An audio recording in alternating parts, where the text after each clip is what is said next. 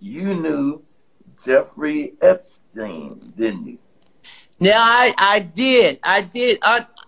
We flew Bill Clinton and a lot of different. That was a humanitarian trip to Africa, and I met him on that trip because it was his plane. I didn't know who plane we was getting on, but it was a whole bunch of dignitary people. We was with a delegation, and yeah, I met him, and you don't know people what they do in their private lives, so yeah. But tell me this, Chris. You was on this private plane, and you could tell that it was a private plane because they called it, what is Lolita Express? Oh, yeah, it was a private plane. Yes. Oh, yes. But wait a minute. You didn't never go to that island, did you? No. I don't know where that thing at. No. I only. Plane was enough. Hey, we was going to Africa to save lives.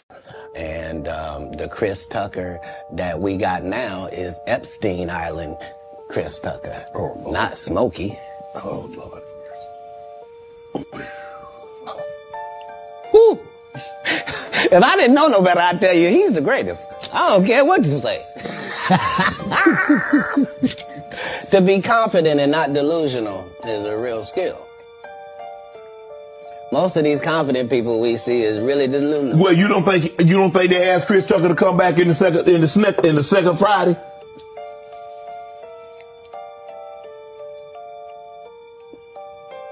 Smokey was all in Smokey. There ain't no Friday without Smokey. We all agree to that, and there's no next Friday without Friday, and there's no Friday after next without Friday. Nah, we talk about the road because you said that they don't. Here's the thing. Chris was allowed to make the decision. At the time that this is happening, Cat Williams is known for smoking weed.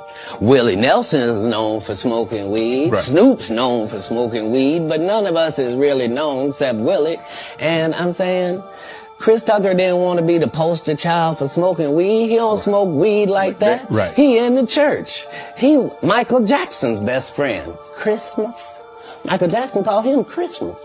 You ever met a man that gave you a little nickname like that? No. Me neither.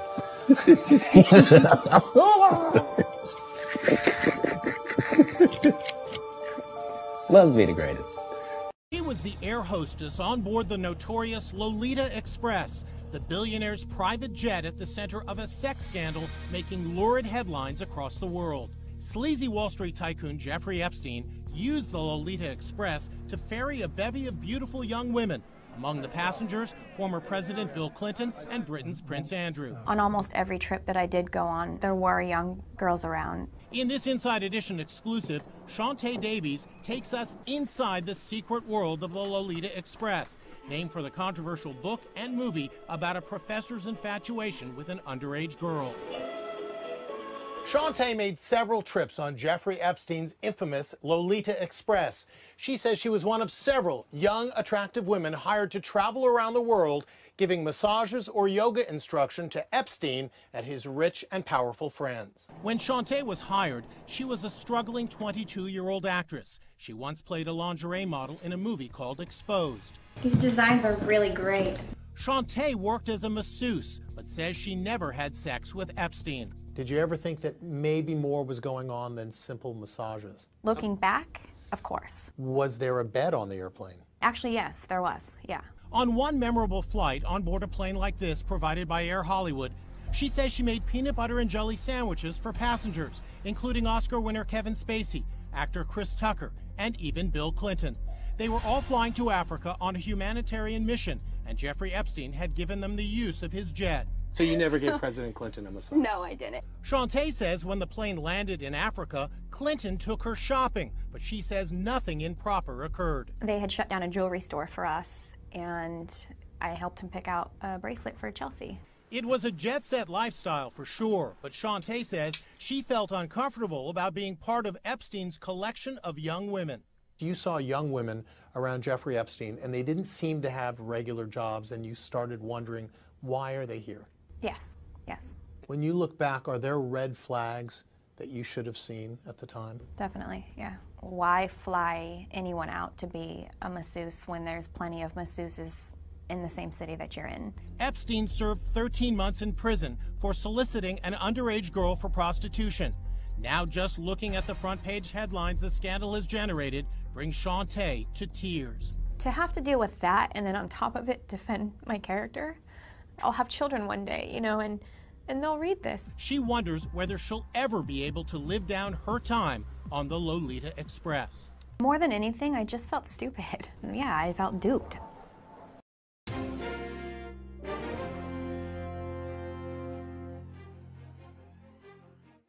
Hey, welcome back to Inside Four Walls. I'm your host, not on the fucking flight logs. Let's get right into it, shall we? Now, the fourth batch of documents just dropped, and I haven't covered any of them. So, we're going to go document by document here. Read a couple articles, move over to the next one, and then individual topics from the documents will be covered in their own episodes. So, let's get right into it. This is huge, but I need to clarify. While this is huge, the names, everything in it is massive. This is not the comprehensive flight log. These are not flight logs. This is not the client list. And for the most part, these are all allegations. And, while they do warrant an investigation of their own, they currently sit in the realm of allegations. So let's get into it.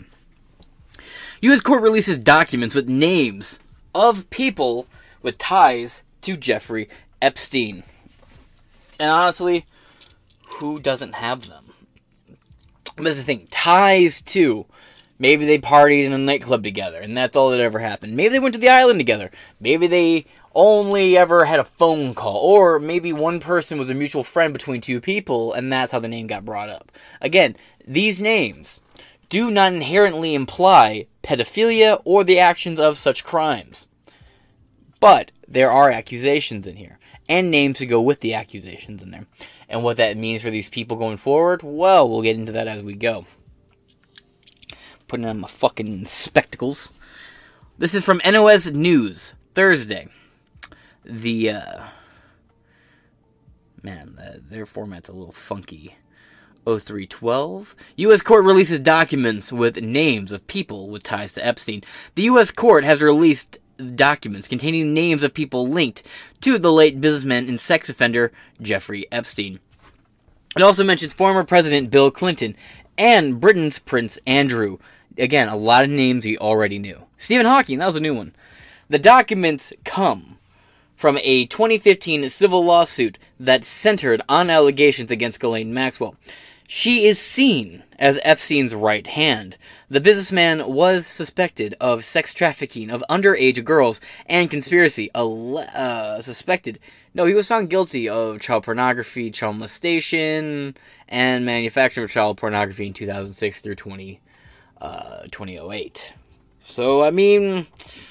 But we'll continue on. And the conspiracy, but was never convicted because he was found dead in his cell in New York in 2019. Maxwell was convicted. She received 20 years in prison, sentenced for involvement in Epstein's sexual abuse, but she was the only one to go down. She was literally found guilty of trafficking minors to no one. That's right, folks. She didn't traffic anyone, but she's guilty of trafficking people to no one. While we know what a piece of shit Ghislaine Maxwell is, and I've covered her uncomfortable stint in prison from her cellmates attempting to kill her to her cellmates coming forward and saying that they've received offers and financial incentives, to take her out. She hasn't slipped our peripheral vision, but it's interesting how Epstein roared back into public consciousness. And this is something that a lot of people have been watching Alex Jones for a while, you've kind of been up about, You browse the boards, you follow conspiracy theories. Hell, if you just watched back in the day, take yourself back to 2012, 2013, right? Danger Dolan, top 15s, Slapped Ham, Spooky Fives, Creeps McPasta, all these, and you're like, what are you saying? All these old channels, right? They just cover creepypastas, conspiracy theories, stuff like that. What was it? Copy McPasta, and Bizarre Bub. Bizarre Bub. That was another one I was really into for a while. I was into all these listicle channels back in the day. Epstein came across their channels a lot when it came to, like, possible ongoing conspiracies with possible government connections. Number 15. Jeffrey Epstein foot fungus. You know, like, that kind of shit. So, Epstein, if you've been in the conspiracy theory thing for a while, Epstein has been something you've been talking about since 2015. And he was one of the things that had so much evidence behind it that you were called crazy for talking about it because no one would look at what you're trying to show them. No one wanted to talk about it. Now everyone knows about it. It's just a real wild turn of events. Hell, some of you, and like I said, Alex Jones has been talking about it for fucking ever. Forever and ever and ever. But my real interaction and discovery of the Jeffrey Epstein stuff came with all the top 15 spooky, creepy countdown list channels that were popping like 10 years ago. So it's just weird to be here. All the narratives around him have started to crack and break down, to the point where the conspiracy theory now is that Epstein killed himself. That's conspiracy theory. The mainstream belief is that he didn't kill himself, and that he was murdered because of his international connections and power and names he had. That's the de facto belief. Wild how far we've come. The documents come from a 2015 civil lawsuit, pardon me again. I got something in my throat. No, it's not Bill Clinton. The documents come from a 2015 civil lawsuit that centered on allegations against Ghislaine Maxwell. She is seen as Epstein's right hand. The businessman was suspected of sex trafficking of underage girls and conspiracies, but never convicted because he was found dead in his cell in New York in 2019. A mention in the documents does not mean that a person was actually an active part of Epstein's abuse network, but only that the person was named in the civil lawsuit. And the civil lawsuit was a defamation lawsuit. But 943 pages, a total of 943 pages of documents were released today. We're a couple of days past it. It was on the 3rd. This was on, by the way, these documents dropped the 3rd of January. Folks, I'm recording this on the 8th, now the 9th of January. This year has started off so fucking wild. 15-foot alien shadow creatures in Miami, Epstein client list, Stephen Hawking taking part in underage orgies. It's all wild. It's all wild. And then you got, Secretary of State, or sorry, not Secretary of State, but you got, I don't have his name offhand, but saying that they're going to start arresting people who just attended Trump's speaking event at the Ellipse on January 6th. All this rapid escalations. Supreme Court taking the Trump case now. Whoa. Folks, when I said that 2024 will be the election cycle you were robbed of in 2020, but on steroids, so think 2016 times 10 in chaos, amped up on all kinds of steroids and cocaine, you're getting it. It didn't take 3 whole days for that year that I promised you to start kicking off. Again, the election cycle we should have gotten in 2020 was paused and delayed because of the pandemic. And now that chaos, that meme magic, has been fully re-released into the populace. With X and all that, and you're seeing just one hell of a 2024 coming your way.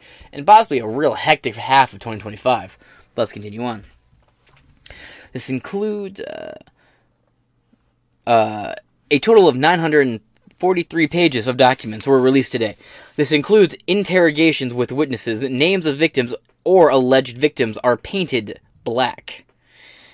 But the names of most people mentioned are legible. The judge who ordered the release of the documents tempered expectations in advance, but by saying that the media had already managed to find out most of the names that had first been blackened or anonymized, and that many people who were named had no objection to the release of their name, yet interest is high. Immediately after the documents were released, the site on which they were located crashed. The BBC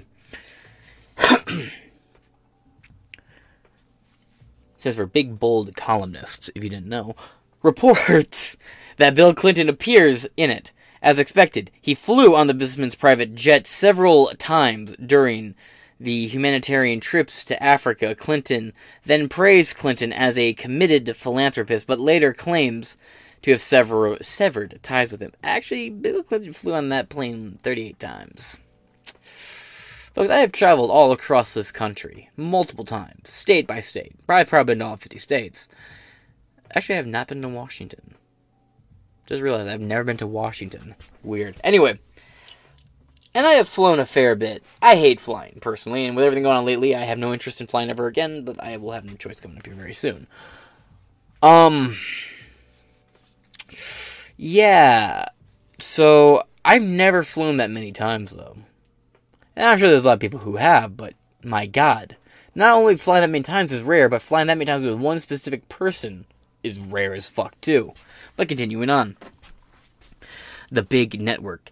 The name of British Prince Andrew has been linked to Epstein in recent years, and now appears in the documents, including the testimony of Joshua Schoenberg. Joanna Schoenberg, my apologies. She worked for Epstein from 2001 and states that the prince groped one of her breasts on the couch of Epstein's apartment in New York that same year. In a statement, by the way, Prince Andrew has been completely excommunicated from the British family. Like, he's out. Which is, by the way, this is why I didn't care when the Queen died, because Andrew was her favorite. There's no way she didn't know. I'm 100% certain that the Queen protected pedophiles. And I'm an American. It's already in my bloodline to be like, fuck the throne, fuck the Queen, fuck the King. In fact, my favorite thing about King Charles is to say, hey, the patriarchy's back, boys. But, don't like monarchies. And I definitely feel like Queen Elizabeth was covering for some pedophiles. And again, I'll give her one piece of credit here. She paid taxes she didn't have to pay. But paying taxes for her is really just putting money from one pocket to the other pocket, so what the fuck. But continue on. The statement was previously released, and Buckingham Palace denies it. Andrew was a friend of Epstein. He reached a settlement in the U.S. in 2012 with Virginia Goffrey, who also accused him of sexual abuse. Ghislaine Maxwell allegedly forced her to endure the abuse. The almost 1,000 pages confirms how large Epstein's network was. He often hung out with prominent figures. For example, Schoenberg states that she had met Michael Jackson and illusionist David Copperfield, but the documents did not reveal any misconduct by either of them. I firmly believe that Michael Jackson did not do that shit. I don't think Michael Jackson is a pedophile. I know, I'm the weird one here, but let's hop over here to this next article, shall we? Right here from SCNR, Epstein documents unsealed site, where documents appeared reportedly crashed within moments of release. Published January 3rd by Chris Carr. While the appearance of names in the document does not necessarily implicate those mentioned in criminal acts, reportedly, about 150 names previously redacted in the suit against Ghislaine Maxwell would appear for the first time. Those mentioned in court filings would likely also include victims, unrelated third parties, as well as alleged clients and associates of Epstein. Last year, Maxwell was sentenced to 2 decades in prison, something we covered nearly every day of her trial, by the way. You can go back and watch that. I'll upload it all as a compilation here in the coming days or so, ideally. Maxwell was sentenced to 2 decades in prison for her involvement in trafficking and aiding in sexual abuse of teenagers. U.S. District Court Judge Loretta Perska of the Southern District of New York scheduled the release to be January 1st for the documents to be unsealed. Within minutes, so it came out on January 1st, alright. Within minutes of the announcement of the release, users on X reported that the website hosting the documents had crashed right here. Just inside hosting Epstein documents crashed due to traffic, and this is Court Listener from Free Law Project. Also, I believe Law and Order by Dan Abrams has their own copy of it. Tam and I guess, right, and that first tweet was by Disclosed TV, at Disclosed TV on X, and right here on X at Nadia at NADIAKNM1, or Tamda, I guess. I actually tried to click to get the Epstein list, and it really did crash. Yeah, right here. You can see right here, you got everybody talking about it. You got Breaking News, Planet Report HQ. You got Center or Gentry Dreebs. Never heard of them, actually. But moving on. As of Wednesday evening, the website Court Listener nonprofit organization from, pardon me, wow, the Free Law Project was still displaying the message, quote, something didn't work, sorry. Quote, this usually happens when we are sharing or when we are doing maintenance on our server or our server is overloaded. The message continued, quote, usually things are fixed within a few minutes. This is a breaking story and will be updated as we go. Now we're going to hop right on over here. Epstein docs. He said one time that Clinton likes them young, referring to girls. Now here's the thing. When Monica Lewinsky was a intern, she started interning for Bill Clinton when she was underage. And then we don't, allegedly when they started, he started blowing her fucking throat out under the desk of the White House. Actually, let me show you something real quick. This is probably one of the most famous pictures of Bill Clinton ever, and most people don't know there's actually two people in this photo. Just a fun fact I want to share with you. A lot of people have no idea that there's two people in this picture. But yeah, Bill Clinton likes him. I do want to point something out here. I'm not giving Bill Clinton the benefit of the doubt, but I do want to just throw it out there so it's on people's minds here. Liking them young, Bill Clinton was in his 40s when he was president. Liking them young could mean 20. Liking them young could mean 25. While, yeah, look, I know, it's Bill Clinton. We know exactly what the fuck this means. I'm just devil's advocate here for nothing besides journalistic integrity when recovering these kinds of documents. And with news covers like this, the reason why I want to be so clear and throw out possibilities left and right, it's not to constantly play devil's advocate or sit on the fence here. I believe in recreational wood chippers for every one of these motherfuckers if they hurt a kid. Trust me, feet first into the fire, into the blaze, into the happy ball pit. That's what I meant. I meant into a lush ball pit of My Pillows. That's what I mean. Feet first into the My Pillow ball pit. But it's because there's going to be a lot of people whose names come up who did nothing wrong. They're just associates, they're just friends, they were just colleagues, one-time business partner, introduced once at a party, or whatever the fuck the extenuating circumstances might have been that facilitated their encounter. So I wanted to cross my T's and dot my I's here, so people who didn't do anything wrong and had nothing to do with this and don't know what happened at the time are not dragged through hell. Meanwhile, also, the people who we know did shit, it's worth putting in perspective and keeping an eye on what they did versus what this monstrous expectations of what they did are. And when we're dealing with a case like this, even our most monstrous expectations either will fall short or go way too far with it. That's all. So if it seems like, you're just constantly playing devil's advocate here, kind of, but not necessarily. January 3rd, 2024, by Cassandra McDonald. Bill Clinton was prominently featured in the newly unsealed documents from Jeffrey Epstein's case.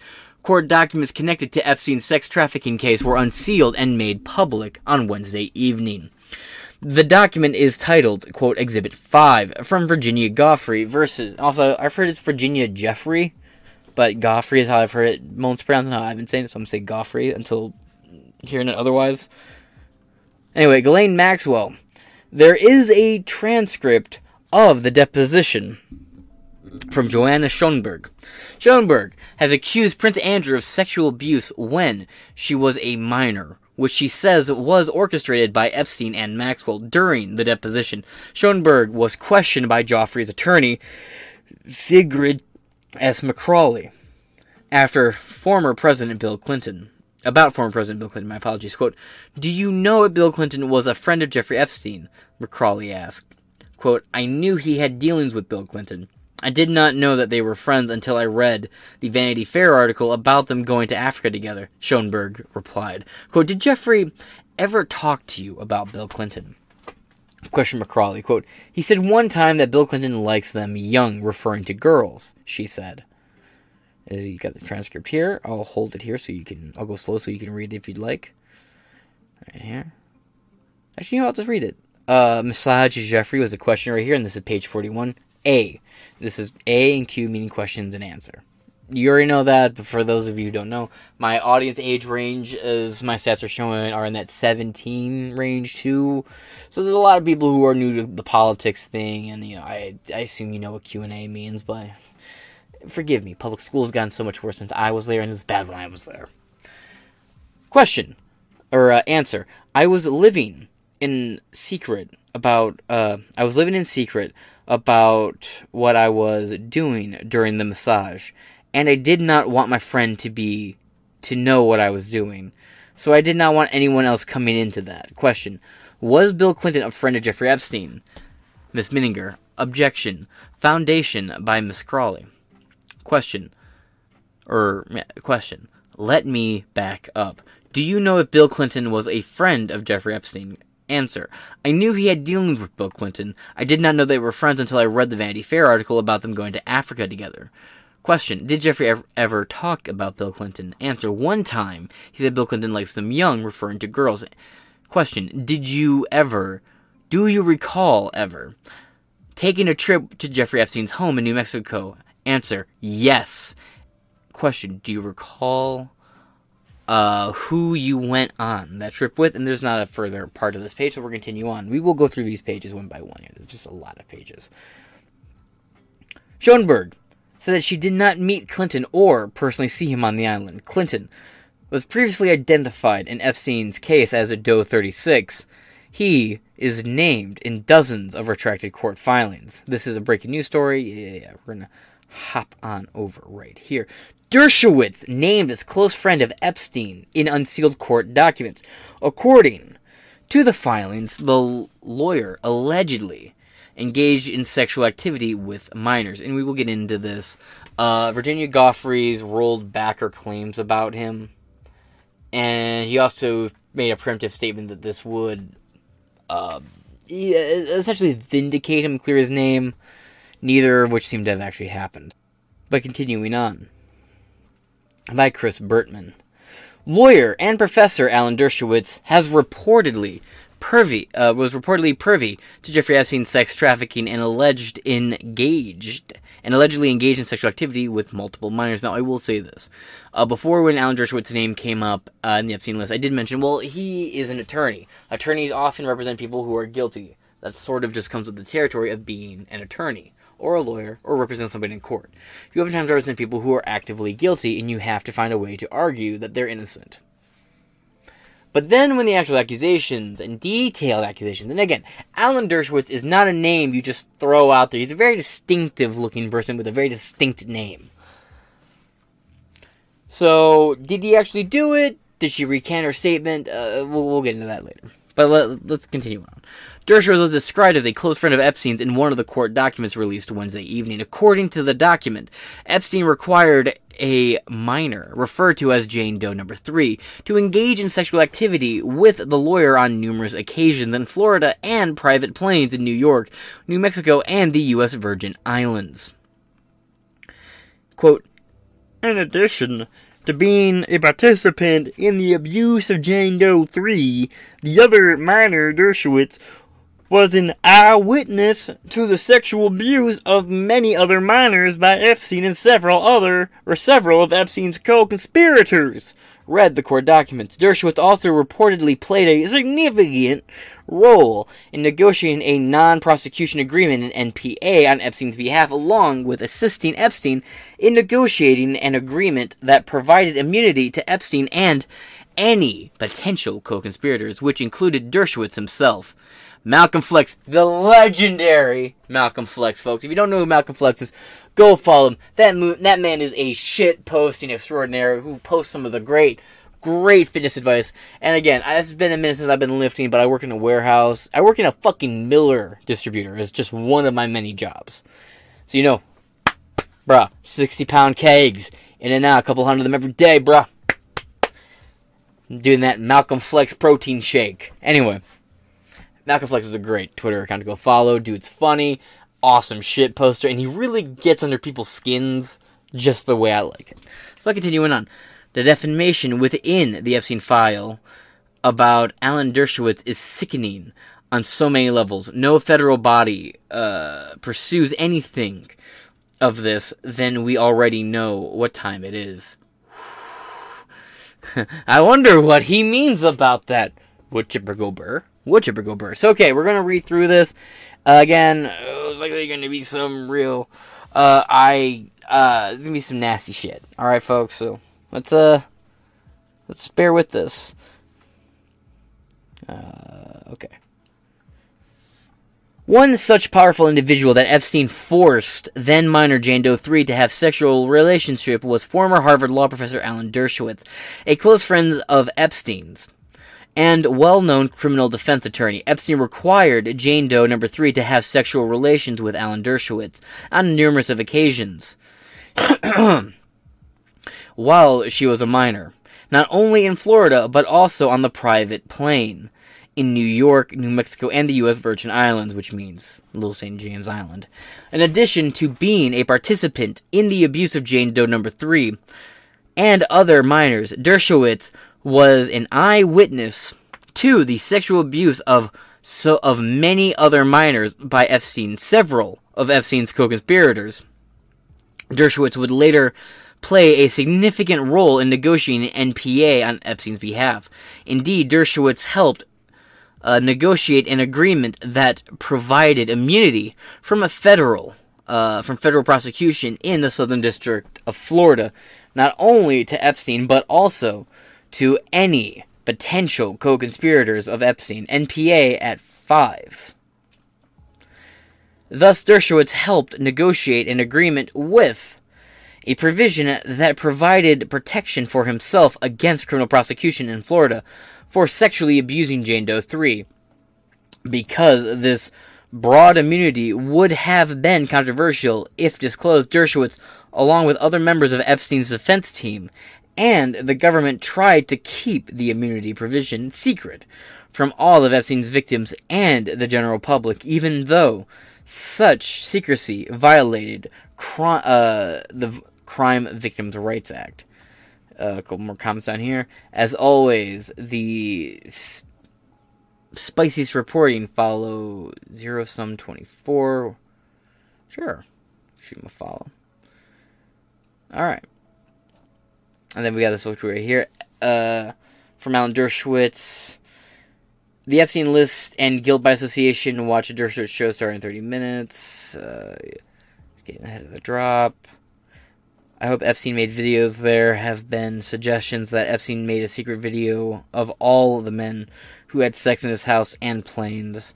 I hope he did, and they are all revealed because they will prove I am not among them. I hereby waive any rights of privacy in the Epstein videos. And for Alan Dershowitz, an attorney, to make such a claim is a stunning claim. And again, Virginia Goffrey did drop her accusations, but we'll get into that later. That's a bit more of a conversation we'll get into later on. Scrolling down here. Dershowitz, along with other members of Epstein's defense team and the government, tried to keep immunity provisions. Oh, we read that. Dershowitz reportedly filed a motion to intervene to contest allegations made by Jane Doe 3. According to another unsealed document, Jane Doe subsequently filed a response to the lawyer's intervention motion and claimed the allegations against Dershowitz were, quote, relevant to at least 8 separate issues. Wild. Juan Alessi, one of Epstein's household employees, claimed Dershowitz came, quote, pretty often to Epstein's Florida mansion, where he received massages. Alfredo Rodriguez, another employee of Epstein's, corroborated Alessi's allegations and said that the lawyer was, quote, present alone at Epstein's home. Quote, in the presence of young girls in a 2015 CNN appearance, Dershowitz claimed Jane Doe 3 and others were lying through her teeth. According to a 2006 police report from the Palm Beach Police Department, Dershowitz advised he was investigating allegations that a private investigator for Epstein's attorneys, quote, attempted to impersonate or state that they were police officers from Palm Beach prior to the court documents. Wednesday, unsealing Dershowitz asserted his innocence in alleged implications with Epstein's trafficking and said he had, quote, done nothing wrong. Quote, the reason I wanted everything out, and I don't think the judge put everything out, I think she was selected in what she puts out. And that's unfair. I want everything out. Every document, every piece of paper, half-truths or lies, Dershowitz said. I'm completely there with them, too. Again, I can see both sides of it.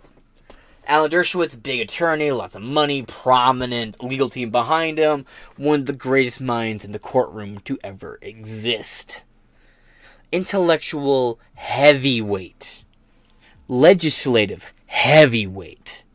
Insider heavyweight. Alan Dershowitz. Versus this victim. Pressuring her to drop it, or her knowing that she could win some battles, but maybe not this one. I can see that side too. I can also see the Alan Dershowitz side of, I literally did nothing wrong. There's no proof I did anything wrong, and I want everything released because I did nothing wrong. I can really see both sides of this, because he's really passionately saying, release this, and as a man, but he's also an old guy, with not a lot of time left on this earth, so maybe he's like, maybe I can make myself look really good on the way out. Who knows? Who knows? But for an attorney to sit here and be like, I waive all privacy, being who he is, with the credentials he has, that's a huge fucking statement. You know what I mean? But these are all huge statements, and when you're dealing with the Epstein shit, it's all huge possibilities for misinformation and huge claims here. The reason I wanted everything out, read that, document half-lives, quote, but there are some people who may be ashamed of the fact that they hung out with Epstein. But remember, a lot of people hung out with Epstein before he was convicted. Presidents of Harvard, deans, Nobel quality scientists. He was very well thought of in the beginning. Dershowitz continued asserting those connected to Epstein were unaware of his trafficking. Again, he's not wrong, but still, it's a hell of a place to be in. But that being said, we're at 30 minutes here, so I'm going to wrap this episode up here, and we're nowhere near done, folks. So come back later for more content on the Epstein document dump. I've been your host, James Madison, and I will, later.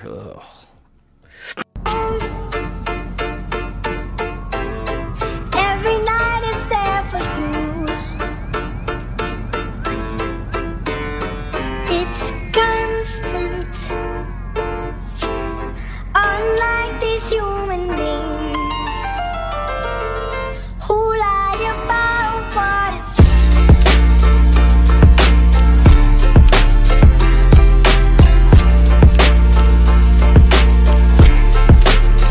It's the Genesis.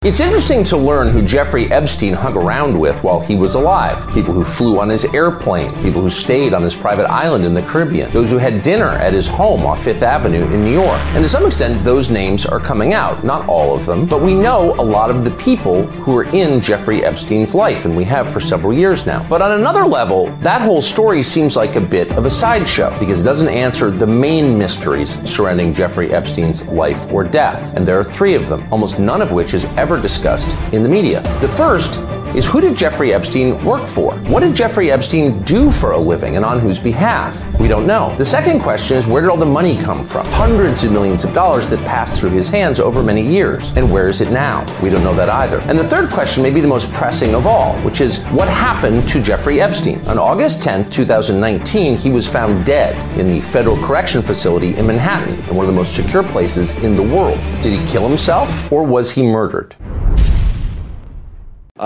Bill Clinton. Nice guy.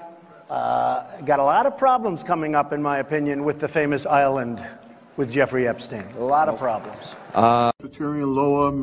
Lower Manhattan. Okay, but as of right now, you're telling me you can't find the PCR report? Not for the 10th of August, 2019. No, it's not in the fire department database. I don't know why.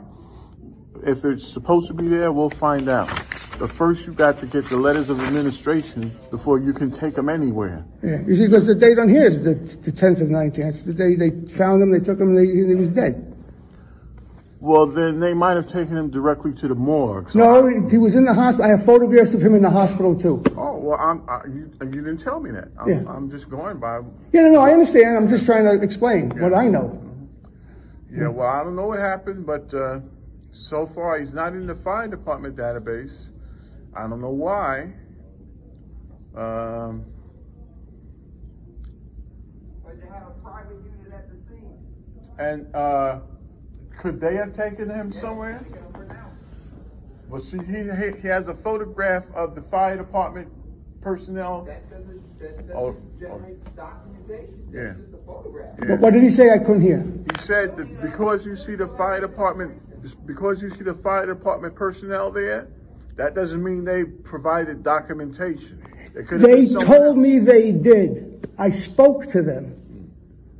Yeah. And they were the ones who suggested I get the PCR report. Mm-hmm. Well, they're saying one thing, but the computer is saying something else. Yeah. Well, since I heard that with my own ears, I believe them, and I don't know why someone played with the computer and it's not there. I'm just telling you the situation. I'm not saying either way. I'm just saying the computer is saying one thing, and the information you got from them is different. Right. So, what the computer is saying is that it doesn't have a record of this. That's what I'm trying to tell you. Yes, yeah. And I don't know why. What's going on? Hey, folks, welcome back. So we're just gonna get right into it. It's one of those episodes. Fourth batch of Jeffrey Epstein documents include photos of young girls on late sex offender's private island by Jessica A. Rothlo. Put on my glasses. From the National Desk, and this is from the source of turn210.com, the WJAR local station. And this is from Washington with the TND. Fourth batch of court documents from the lawsuit connected to the late sex offender Jeffrey Epstein was unsealed on Monday. The latest round of documents included photos of girls and young women posing together on what appears to be Epstein's private island, Little St. James, in 2006. Ghislaine Maxwell, right here, who was Epstein's longtime girlfriend and accomplice, is seen in a few of the images, as is Epstein. Right here. There she is. In the document, Sarah, just not a flattering side profile at all, huh? Sarah Ransom, who is an alleged victim, noted the girls were given Victoria's Secret outfits, which included clothing, bikinis, and nightwear, when they arrived on the island. The deposition noted the following testimony. Question. They were supplied to you. Answer. All the outfits. Meaning, yep, every single thing I was wearing was given to me. The documents also noted that Ransom said Maxwell helped me refine my massage skills to satisfy Jeffrey. I think it's pretty self-explanatory. Ransom added that massage was a keyword for sex. No, you don't say, right? Quote, as soon as you stop having sex with Jeffrey and his friends and his girls, you're out. Because otherwise there's no reason for you to be associated with Jeffrey. Because you're just there to have sex with him, Ransom testified. That'd be Sarah Ransom, I believe. Continuing on. Ransom also said Epstein and Maxwell took girls from very underprivileged families. They gave them accommodations. They gave them food, gave them money for transportation, private planes, etc., etc. So if I didn't have sex with Jeffrey, I would be homeless and starving in New York, and my dream of getting a full-time education at one of the top fashion institutes in the world would be diminished. And that's what he held over my head, exactly like he did with Redacted. And the other girls, he was paying for all their educations. According to the documents, Ransom said Maxwell was known as Mama Bear among other girls. This isn't new information either. Ghislaine Maxwell was like the Mama Bear, if you know what I mean. She called the shots. We had to listen to Ghislaine, or Ghislaine. I'm going to say Ghislaine. And Ghislaine was Jeffrey's right-hand woman. So, whatever Jeffrey wanted went through Ghislaine, and then filtered through, Ransom said in the documents. The news follows the release of hundreds of other pages of documents last week. The documents stem from a 2017 civil lawsuit from Epstein's accuser, Virginia Giuffre. Previous batch included mentions of well-known people who were allegedly affiliated with Epstein, such as former President Bill Clinton, Britain's Prince Andrew, Stephen Hawking. Oh yeah, Daddy likes the way that you slob on his fucking knob. Oh yeah. I bet when he orgasmed it sounded like fucking dial-up. That's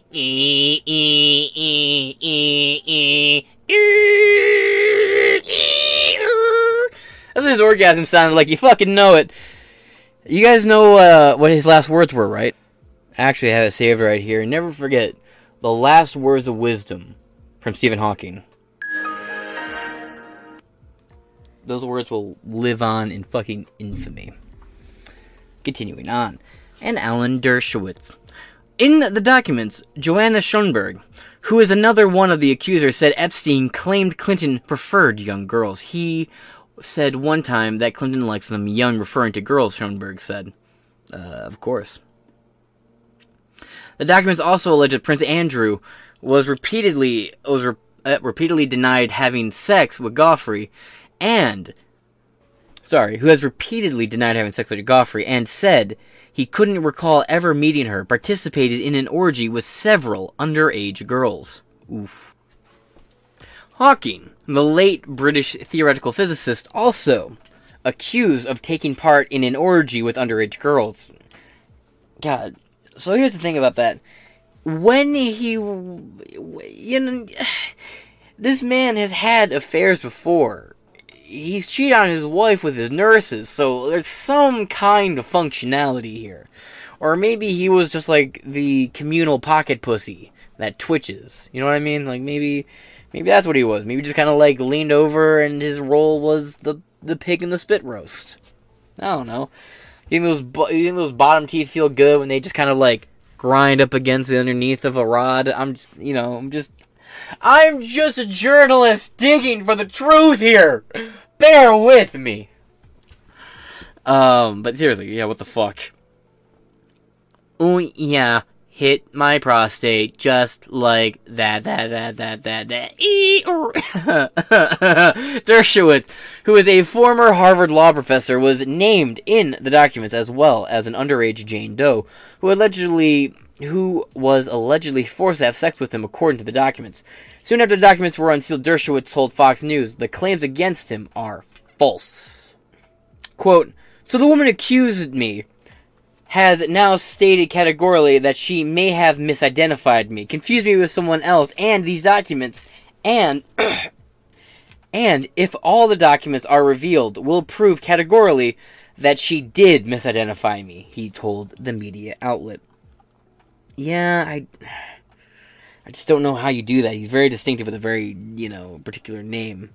It's hard to imagine that he was misidentified. Now we're going to hop over here to Forbes for our next article.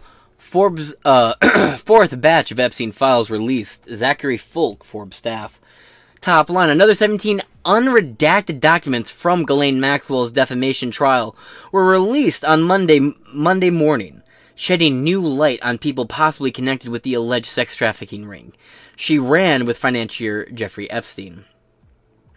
Over 200 mostly unredacted documents have been released since the last Wednesday. Man. After Judge Loretta Perska approved the release of more than 150 names. Judge Loretta Perska did not kill herself. I'm just saying that for the record.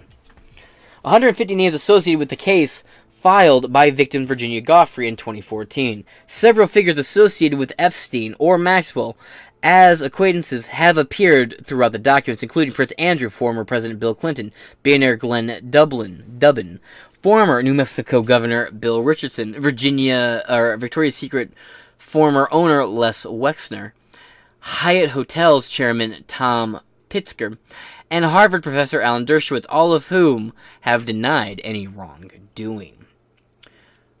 Victims and witnesses of Epstein's mansions and Little St. James, his private island in the U.S. Virginia Islands, also described meeting other famous people, including former President Donald Trump, magician David Copperfield, but he wished he could make his name disappear off this, and legendary singer Michael Jackson. Forbes will be updating the story with details from the new documents. Key background. In 2022, Maxwell was found guilty of sex trafficking, transporting a minor for illegal sexual activity, and conspiracy. But to who, though? That was the issue that they didn't mention. She is serving a 20-year prison sentence before she was arrested in 2020. Maxwell faced a defamation lawsuit from victim Virginia Goffrey, filed in 2014. Goffrey has alleged Maxwell ordered her to give massages to powerful men at Epstein's home while knowing she was underage at the time. The lawsuit dragged on for about 3 years, as lawyers deposed multiple victims who confirmed various aspects of Goffrey's story, including Joanna Schoenberg, and Annie Farmer, and Sarah Ransom. Now, Annie Farmer played a big role in testifying against Maxwell. That was a big one, actually. The contents of her testimony are actually a little hazy to me right now, though, so you can go back and watch my old episode about that. Including Joanna Schoenberg, Annie Farmer, and Sarah Ransom. They also deposed some of the house workers Epstein employed at his mansions in Manhattan and Palm Beach, Florida, as well as on Little St. James, although some of the information was already released to the public. Large portions of testimony and evidence remained redacted for years. This is what being released by the courts in the Southern District of New York. The new documents are illustrated the years-long legal proceedings behind Goffrey's case, as well as giving an inside look into how Maxwell sought to frame her story in the public eye. Yeah. And we're going to hop over here for the last article for this particular upload. Nearly 3,000 pages of Jeffrey Epstein documents released, but some questions remain unanswered. From the AP, published January 6, a 6-minute read. The New Yorker, or New York AP. For nearly 2 decades, journalists and police detectives, FBI agents, lawyers, and amateur sleuths have pried into the depraved world of Jeffrey Epstein. Yet, even after the release of thousands of pages of court records in recent days, some questions about the millionaire pedophile remain unanswered. The documents have gotten a lot of attention, but they shed little light on the financier's habitual sexual abuse of underage girls.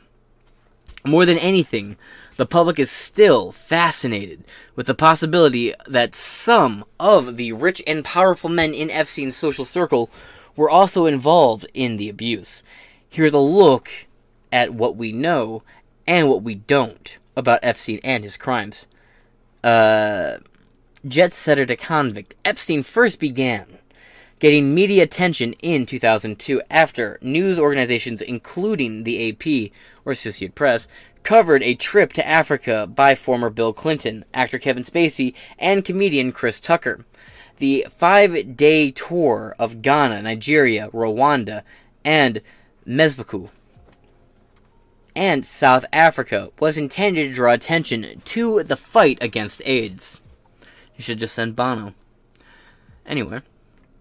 After the visit, New York Magazine ran a profile of the man who provided the private jet for the trip, Jeffrey Epstein. The story portrayed him as an international money man of mystery, who cultivated relationships with Nobel Prize-winning scientists and diplomats, but puzzled Wall Street insiders who couldn't figure out how a college dropout got so rich. Quote, terrific guy, Epstein's neighbor in both Florida and New York, Donald Trump, said in a story. Yeah, it's a quote kind of taken out of context, and he's also, many quotes after that have Trump absolutely shitting on him, but, whatever. They want to muddy the waters here on purpose anyway. Continuing on. Terrific guy, Donald Trump, said in the story, quote, he's a lot of fun to be with. It's even said that he likes beautiful women as much as I do, and many of them are on the younger side. That's roughly close enough to the quote, I guess. Those celebrity contacts made it big news when Epstein was arrested in 2006 over allegations that he had hired multiple teenage girls to give him sexualized massages at his home in Palm Beach, Florida. 2 years later, prosecutors allowed Epstein to plead guilty to a charge involving a single victim. He served 13 months in jail in a jail work release program. Hold on. Then quietly started rebuilding his network of influential friends with the help of his socialite former girlfriend, Ghislaine Maxwell. After a series of Miami Herald stories about the plea bargain that deprived Epstein's victims of justice, federal prosecutors in New York revived the investigation and charged Epstein in 2019 with sex trafficking. By the way, longtime fan of the Miami Herald, actually. Specifically one guy who works here, the humor columnist, who I think he's retired now, but his name is Dave Barry. Has a phenomenal book called Boogers Are My Beat. This dude also talked about a couple of Get Motivated things. Dude's phenomenal. Love Dave Barry. Love his work. Great guy. Humorous as all hell. If you can, check out Boogers Are My Beat. It's one of my favorite books. I've reread and re-listened to that book multiple times. It's just very funny. Also, it has since I was a little kid, so it's very nostalgic to me too. 2 years later, prosecutors allowed Epstein to plead guilty to a charge involving a single victim. He served 13 months in jail in a jail release program. I already read that. Stories, 2019 trafficking. When Epstein killed himself, okay, if you claim so, bud. In jail, prosecutors charged Maxwell with facilitating his illicit sexual encounters and participating in some of the abuse. She was convicted and is serving a 20-year prison term. Was anyone else involved? In 2009, one of Epstein's victims, Virginia Goffrey, filed a lawsuit saying he had flown her around the world for sexual encounters with billionaires, politicians, royals, and heads of state. She initially kept the names of those men secret, but in later legal filings, started providing names: Britain's Prince Andrew, New Mexico Governor Bill Richardson, former U.S. Senator George Mitchell, the French modeling scout Jean-Luc Brunel, the billionaire Glenn Dublin, and law professor Alan Dershowitz, who had represented Epstein. Some details of Goffrey's allegations have changed over time. She initially said that she was 15 when Epstein began to abuse her, but later acknowledged that she met him the summer she turned 17.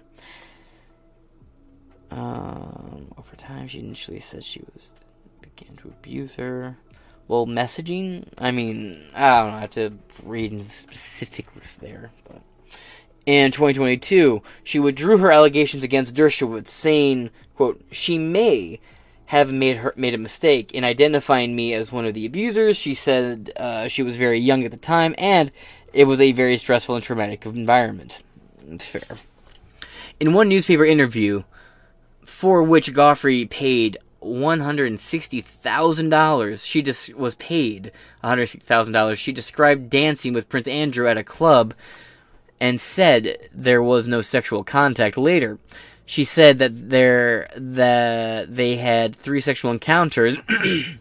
She said the newspaper had refused to print those allegations. Okay, yeah, that doesn't mean she changed her story. That means they just ignored part of her story.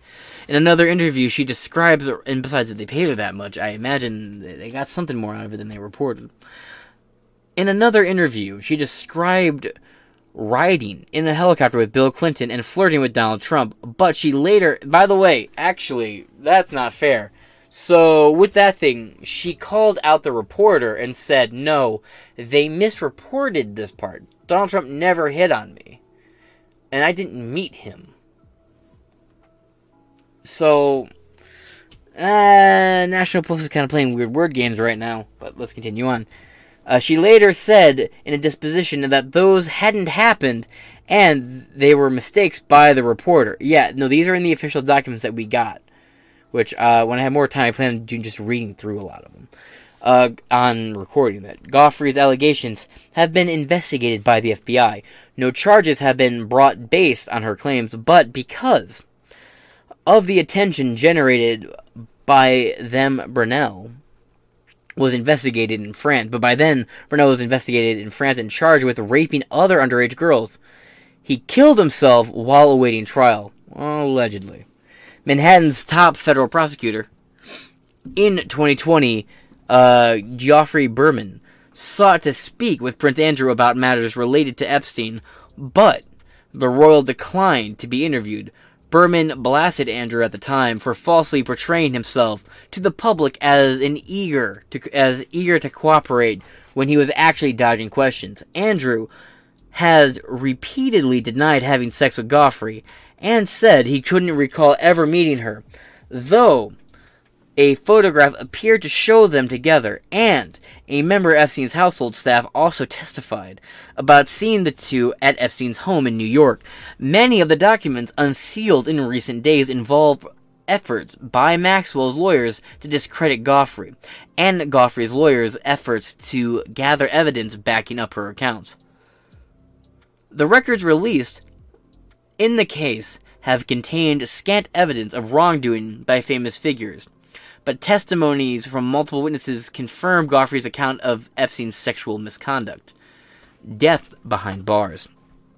Any chance that Epstein himself might have been able to answer questions about his famous friends died with him in the federal detention center in Manhattan in August 2019, allegedly. So supposedly Megyn Kelly or someone I've been hearing lately has a ton of testimonies and unreleased interviews with him where he went into great detail and basically came clean about everything. Allegedly, that's the rumor right now. It is Megyn Kelly. Megyn Kelly said you'll be hearing from him in his own words here very soon. We'll see what that means. Alright, so right here, folks. We're not done with Jeffrey Epstein. I can tell you that for a fact. Can't tell you how I know, but I can tell you for a fact we're going to hear a lot more about Jeffrey Epstein in the coming year. And you may be even hearing from him directly. More on that as I'm allowed to tell you. It's all fascinating, and it's very interesting. I don't know what he means by that. And a lot of people have been speculating what it means. I'm kind of in the camp that thinks she just has unreleased interviews from him. But we'll see what comes of it. So let's get right back to where we were, shall we? Let's continue on. The death, a month after he was arrested, has fueled conspiracy theories, but multiple investigations, including an autopsy and FBI probe, have concluded Epstein died by suicide. You're a lie, you tell it, bub. Justice Department Inspector General Michael Horowitz said in a June report that Epstein was able to take his own life because of negligence, misconduct, and outright job performance failures. Yeah, what former FBI director's daughter was running that? Comey. Yeah, his fucking incompetent, dumbass daughter was running this, and she lost all the footage. If we're being honest. But alright. Within the jail, negligence and performance failures, within the jail. The Metropolitan Correctional Center was shut down in 2021 amid concerns about squalid conditions, COVID-19, crumbling infrastructure, and lingering questions about Epstein's death. overworked officers assigned to guard Epstein had failed to recognize he had amassed a surplus of bed linens. After a first suspected suicide attempt, jail officials left him alone and never assigned him a new cellmate. On the night Epstein died, officers sat at a desk just 15 feet, 4.6 meters apart from his cell, shopping online and snoozing instead of making required rounds every 30 minutes, prosecutors said. Okay, moving on. The day before Epstein killed himself, a federal court unsealed about 2,000 pages of records in Godfrey's lawsuit against Ghislaine Maxwell, in the same case involved in the records in recent days. That, combined with a lack of significant interpersonal connections and the idea of potentially spending his life in prison, were likely factors contributing to Mr. Epstein's suicide, they say. Prison officials wrote in a document obtained by the AP whether Epstein would have ever been keen to answer questions to clear some of the mysteries surrounding his life is a different story. In 2016, deposition in Godfrey's lawsuit, he repeatedly invoked his Fifth Amendment protection against self-incrimination. What's next? The documents dumped isn't over yet. So far, 191 of the apparently 250 files that U.S. District Judge Loretta Pasca authorized for release have been made public. Lawyers involved in the case are posting them to the docket on a rolling basis, as per the judge's instructions. Another batch is expected Monday. We just got those. Though there is little indication that they will yield more than what has already been seen in the nearly 3,000 pages of deposition transcripts, legal memos, and emails, and other records made public since Wednesday. Versions of many of those records had already been made public in past years, though with some sections blacked out for privacy reasons to protect the identities of Epstein's victims. There seems to be no comments. Alright, folks, we have more news on this coming out soon, so I'm going to wrap this up here and get to recording you more content. That being said, I've been James Madison, and I will talk to y'all later. Later. And now, brothers and sisters, ladies and gentlemen,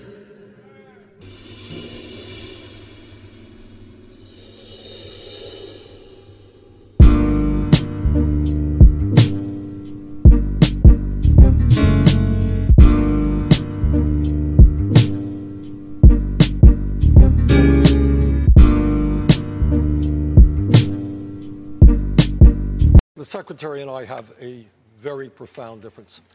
In the last debate, and I believe in her book, very good book, by the way, in her book and in this last debate, she talked about getting the approval or the support or the mentoring of Henry Kissinger.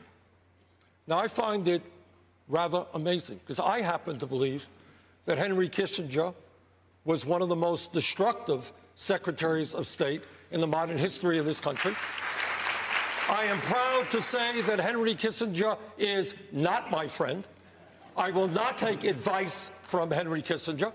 And in fact, Kissinger's actions in Cambodia, when the United States bombed that country, overthrew Prince Sihanouk, created the instability for Pol Pot and the Khmer Rouge to come in, who then butchered some 3 million innocent people, one of the worst genocides in the history of the world. So count me in as somebody who will not be listening to Henry Kissinger. And you mentioned, David, Henry Kissinger, and I think he first was noticed by the Rockefeller family after he wrote a very erudite work on nuclear weapons and nuclear war back in the late 1950s. Nuclear weapons and foreign policy. Right. Yes. It was then published, and from that time on, he became pretty close to the Rockefeller family. Well, he did.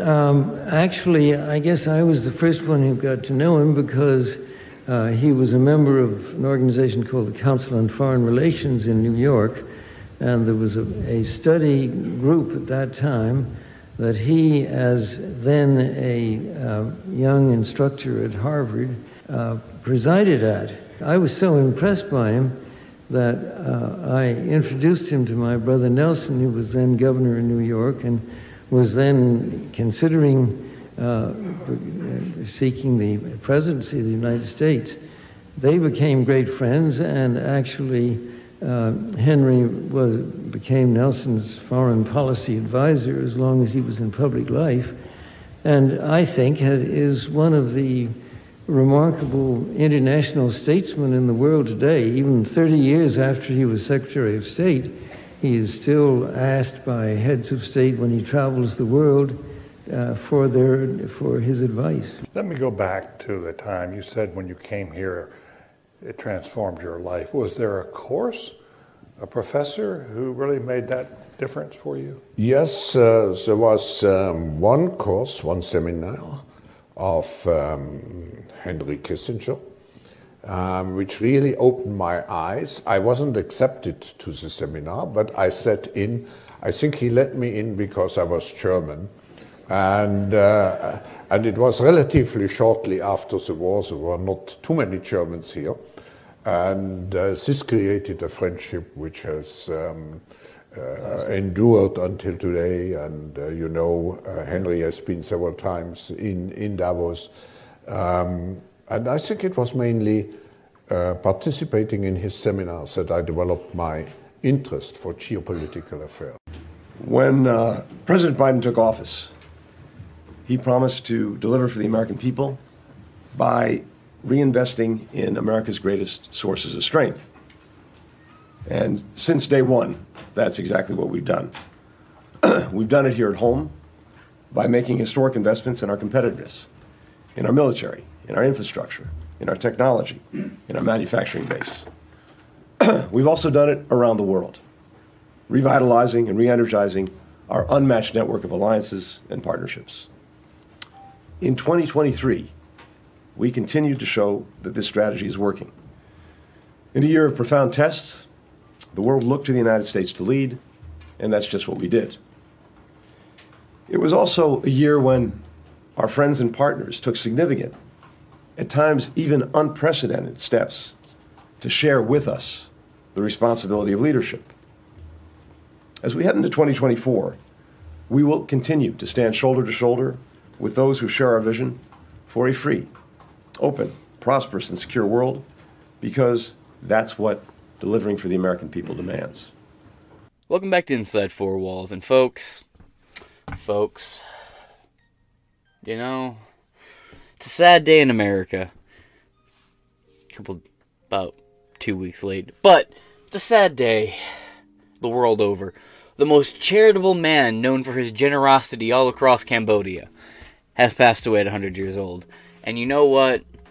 Stick with me here, because we have two articles. The second article, well, I think I know exactly what we can do with his body. Funeral hasn't happened yet, as far as I know. So,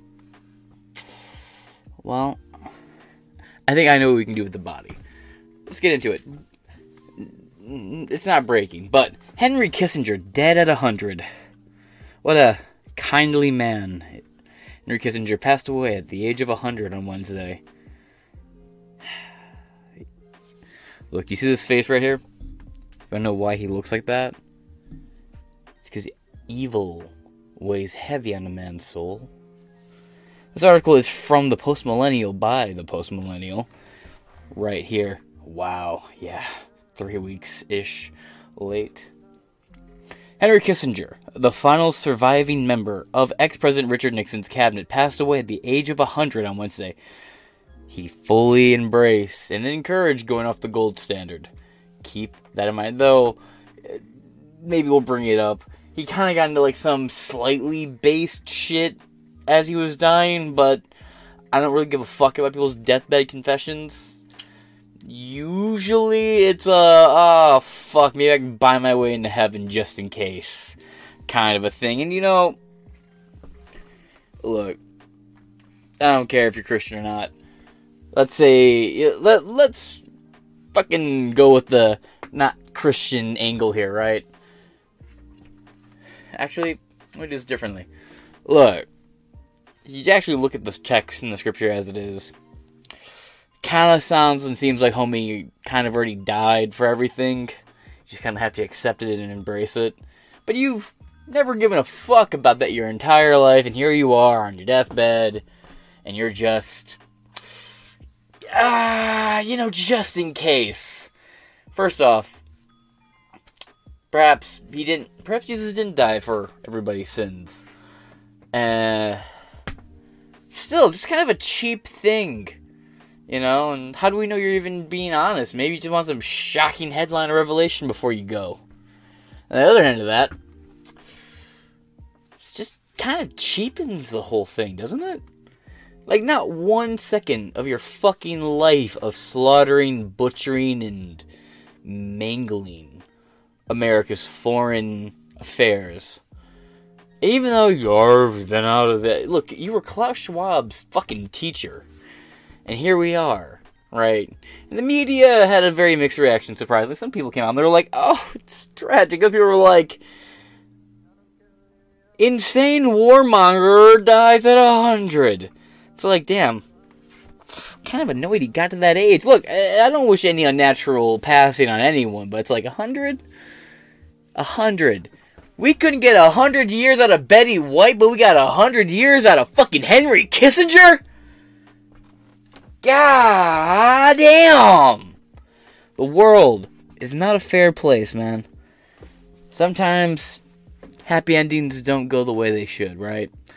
Henry Kissinger, the final surviving, I read that, quote, Dr. Henry Kissinger, a respected American scholar and statesman, died today at his home in Connecticut. Kissinger Associates said in a statement released late Wednesday. I guess there's two late things in this article. Serving as both National Security Advisor and Secretary of State simultaneously. Again, a lot of sway here in American politics overseas. If you see this shit here, man, what a busy guy. What a busy. You'd think you'd be healthier if you were doing so much. But let's continue on. Kissinger, a key figure in Nixon's cabinet, played a vital role in shaping the lasting alterations of the 20th century's U.S. foreign policy. He approached emphasizing realism and the reduction of tensions among major global powers. He served under Gerald Ford. He garnered both praise and criticism. I mean, that's one way of going about it, right?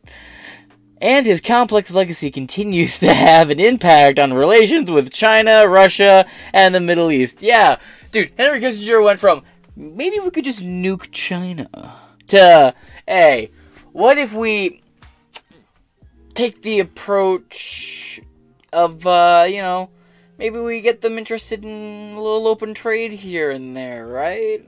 Also, get off the gold standard. Look, surely if we introduce China to the global economy, surely there won't be any consequences, like all of our pharmaceuticals and all that shit, including our major manufacturing and silicon chips, being all made in the Eastern Asian regions of the world. Oh, Taiwan, silicon chips, China, fucking everything made in China. Remember back in the day, you get these little oval stickers, little shiny golden oval stickers on everything. It said made in Taiwan. Now it's all made in China. Thanks, Mr. Kissinger. Hey, if we get some of these contracts going with China, we get them making some American stuff here. Maybe we can get them to be less communistic. Oh, that was weird. Recording crashed for a second. Sorry about that. Anyway, I'm just going to move on. Don't really know what I was saying for a second. I've lost my train of thoughts on that one. Russia, Middle East. Kissinger and Lee Duc-Ta, the leader of North Vietnam, jointly received a Nobel Peace Prize for their negotiations that concluded the U.S. participation in the U.S. participation in the Vietnam War. Pay no mind to the smoldering embassy in Saigon. Please, pay no mind to that. Henry Kissinger successfully ended America's participation in Vietnam, folks. Let's get really fucking boring for just a short period of time, folks. Let's get educational. 1974, North Vietnamese troops had violated the Paris Peace Accords and renewed their assault on the South. It was clear the Republic of Vietnam would fall. In April of '75, North Vietnamese troops approached the southern capital of Saigon. President Gerald Ford ordered all U.S. troops and citizens out of the country. Permit the movement of refugees to the area of their choice. And on April 29th, Armed Forces Radio began playing White Christmas. The signal and evacuation was underway.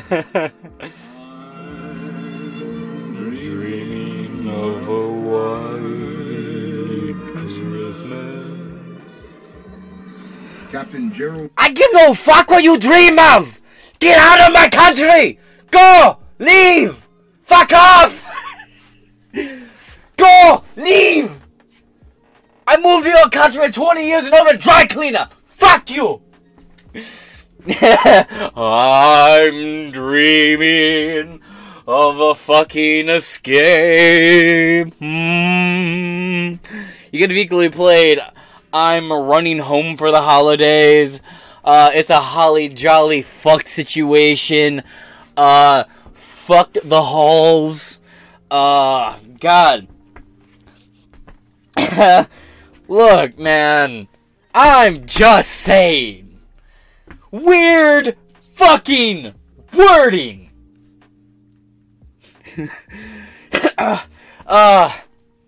Yeah. America's participation. Yeah, America got the world's greatest blood-soaked participation trophy thanks to Henry Kissinger for our participation in the Vietnam conflict. Look, this is why I say no outlet is perfect, man. I like the post-millennial. I love the post-millennial big bunches. Is this the post-millennial or SCNR? SCNR. It's SCNR, isn't it? I was right. It is the post-millennial. Look, I love a lot of their coverage, but man, did you drop the ball on that one. Hey, look. This is PBS, right? PBS is like, and is and always has been the mouthpiece for the establishment. And when PBS is like, yeah, we got fucked. Like, this is a kind of fucking America will not see until Joe Biden gets in office and fumbles Afghanistan. Then you will see, like, an equal fucking. Except for that one's actually fucking us a lot harder. Because you want to know why? The Vietnamese didn't rush the southern border with guns and weaponry. We left at a fucking airbase in Bagram. You know, at least when they did 9/11, they had to go and put the effort in of stealing a plane. Joe Biden left them armed fucking fighter jets. Luckily, the videos came out very briefly, like very quickly, of them like flying around, joyriding, and then crashing. It's almost like they were never taught how to land the plane. It's like it wasn't a planned concept for their fucking job, to put it lightly. Land? Where you going? You don't need land. Only thing you need to do is land that dick in 72 virgin pussy.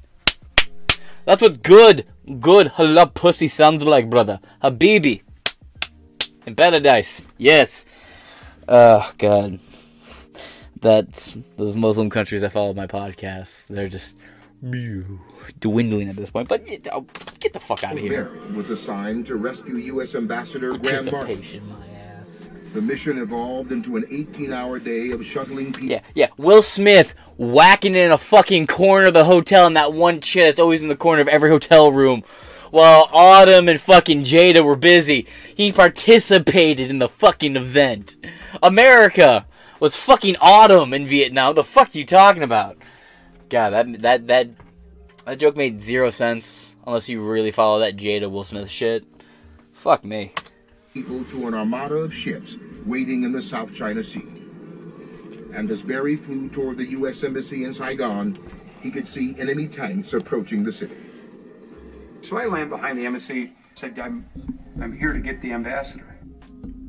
Because I'm thinking somebody told him I was coming to get him. Well, then somebody else gets on the phone and said, well, the ambassador isn't coming. Well, really? So I'm supposed to get him? Well, no, he's not. So take a lift of these. So they loaded Vietnamese on. In the early hours of April 30th, despite multiple flights with hundreds of evacuees and with time running out, Barry uttered 3 words that meant it was imperative for the U.S. diplomat to leave. I'm not leaving the roof until the ambassador's on board. Plot twist. Out of nowhere, I said, the president sends. 2 minutes later, the ambassador's up with his whole staff to come out. That's all we needed. Probably needed, I could have said that at 12 in the afternoon. So he comes up, gets on, we fly out with the ambassador, and you make the call, tiger, tiger, tiger. That means the ambassador's out. Personally, I'm embarrassed. I'm embarrassed that the United States of America just like Afghanistan, is being humiliated and is leaving an area that we had come to defend. And we've been defeated. Yes, we've chosen to leave, but we've chosen to leave because it's no longer defendable with the resources that we have. Do you hear the fucking... Hey, gold medal for mental gymnastics, my man. Look, we chose to leave. We were totally in control. We chose to leave because the situation became uncontrollable. Folks, please, trust me. I totally left the situation. It's like when you watch your friend in a bar provoke a fucking bar fight, and then he talks all that shit, gets knocked the fuck out, gets up and goes, look, I went down on purpose. In fact, I felt bad for embarrassing you in the first place. I want to make you look good. It's just like, dog, you got fucking annihilated for talking shit. Stop. No, you're just... Weird spins. It's the wording. It's the fucking... We were totally winning. We lost because we were winning. In fact, there's so much winning. We were sick of winning, folks. We were real fucking tired of winning, folks. So we started to lose. By choice. And no one makes choices like me, folks. Have chosen to commit. And the limits that we have put on our involvement in South Vietnam. Can we stop with, like, all the weird word games we always do with the fucking Vietnam War, the invasion, however you want to fucking call it. It's just kind of a weird thing. We were like, oh, the conflict. Oh, we totally won the Vietnam War, guys. No, we didn't. How the fuck do you think we won the Vietnam? Why do you think we pulled out voluntarily? We were ran off by dudes with rusty, broken AKs they got from jaded Russian fucking arms dealers that wanted to, like, see America get its ass handed to them. Like, I don't know what the fuck. The fuck? Sheesh. Anyway, let's get back into it, shall we? Now we got that little whack-ass history out of it. I should do a thing, whack-ass history. But let's continue on. Praise.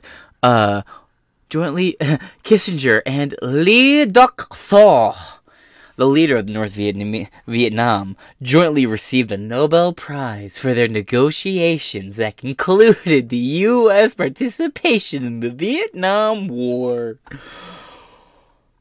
Oh, if you know what, Joe Biden should get a Nobel Peace Prize for ending our participation in the Afghanistan conflict. Kissinger, a Jewish refugee, escaped Nazi...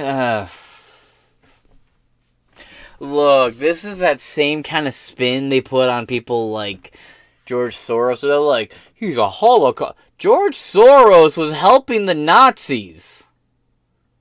So was this fucker. What are you... What the fuck are you on about, mate? You fucking dense. Alright.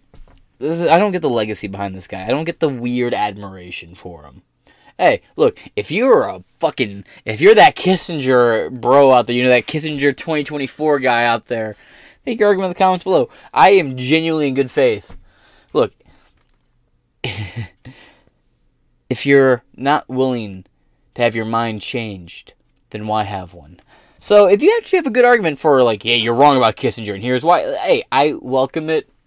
I like and I pin good comments all the time. Like, look at most of the videos I have up on BitChute mainly. I pin comments. If they're good comments, or they got a lot of information to them, I pin them, I engage with them, I ask questions, ask for sources. And if your source is, I made it the fuck up, hey, I'll dab you up, but I don't know where you want me to go with that. But alright, let's get back into it. A Jewish refugee escaped Nazi Germany with his family in 1938 after settling in the United States. Alright, actually, hold on real quick. Here we go. Because facts do fucking matter. And fact-checking yourself does matter when when you think you're wrong. Henry Kissinger had nothing to do with helping the Nazis. There's just a wave of fucking articles that all talk about how it shaped his worldview. So, complete correction. However, not like, however, even though I was wrong about this, but to completely be like that. Ooh, wow. So, a handful of years ago, it was a lot easier to find articles that didn't dance around the bush so fucking hard. But, you know what? TLDR, yes, Nazi sympathizer. If you want, I'll leave this article in the description below. I'm actually going to give this whole thing its own little fucking dedication. But, no, George Soros was not a Nazi or a Nazi collaborator during World War II. Soros was all of 13 years old when the Nazis occupied Hungary, his home country, and 14 when World War II ended. Right here. During World War II, George Soros was a member of the SS, a Nazi paramilitary organization, or a Nazi collaborator who helped confiscate property from Jews. So the thing was, no one really made the claim that he was a Nazi officer. There was a photo that for a long time people thought was him in like a uniform. It was just a random postal Nazi guy, just some random kid who was like a Hitler Youth mailman. However, that's always mixed into. Let's just scroll down here a little bit, shall we? George Soros. So, right here. Scroll in. Boop, boop, boop, boop, boop. Just for like a little example of the wordplay here. Like I said, I'm gonna give this whole article, this whole Snopes thing, its own fucking dedication. Scrolling through it. But let's go down here. It was also claimed that Soros survived the German occupation of Budapest by becoming a Nazi collaborator, Fox News pundit Glenn Beck alleged in November 2010. For example, that the 14-year-old Soros helped the government confiscate the lands of his fellow Jewish friends and neighbors, and worse, in Beck's view, was unrepentant about it. Now, get ready for the "he was just a boy" argument. So, when George Soros was 14, his father, and this is right here, this little different color thing, this is the Snopes fact check cubicle, by the way. You'll notice I scrolled past a few of them. You can go back and pause it if you want to read those. Just scroll past for any sketchy reasons. And if you want, there's also going to be a link to this article in the description below, as always. So continue on. So when George Soros was 14 years old, his father basically bribed a government official to take his son in and let him pretend to be a Christian. Pretending to be a Christian. You're going to say he didn't know why he had to pretend to be a Christian? Look, maybe I'm a weird example or an outlier here, but I think we all kind of had a sense the government was fucked when we were teenagers, hence the inherent rebellion in us. So when you literally know the government's murdering and murking people around you of Jewish heritage and faith, so much to the point where you actively are pretending to be a Christian and your father's paying a Nazi to protect you as long as you maintain this facade of Christianity. Sounds like we got the collaboration part down. Exchange of money, agreement to go along with the plot. Weird. Seems like we got a collaboration of sorts. Doesn't it? Let's continue on, shall we? His father was just trying to help keep him alive. He even had to go around confiscating property of Jewish people. Oh, no! But you said it was a false claim! What happened? I thought it was a false claim. Fuck. Well, but the claim is he collaborated with Nazis and wanted to confiscate Jewish people's property, and him and his father collaborated with Nazis, and he had to help them confiscate Jewish people's property. Where's the lie? This is the problem with Snopes.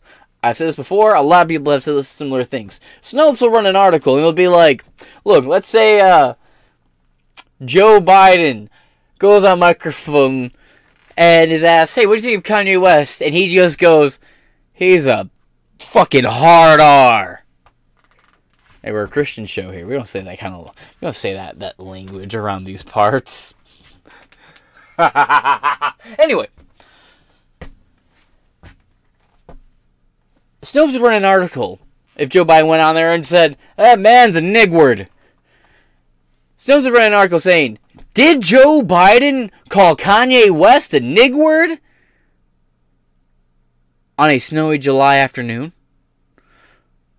False! And then, sorry if I just blew your ears out, then they'll scroll down to the little helpful little box and they'll read, while Joe Biden did in fact call Kanye West a nigward, it was not a snowing July. In fact, July is not known for its snowy weather, despite the common adage, winter in July.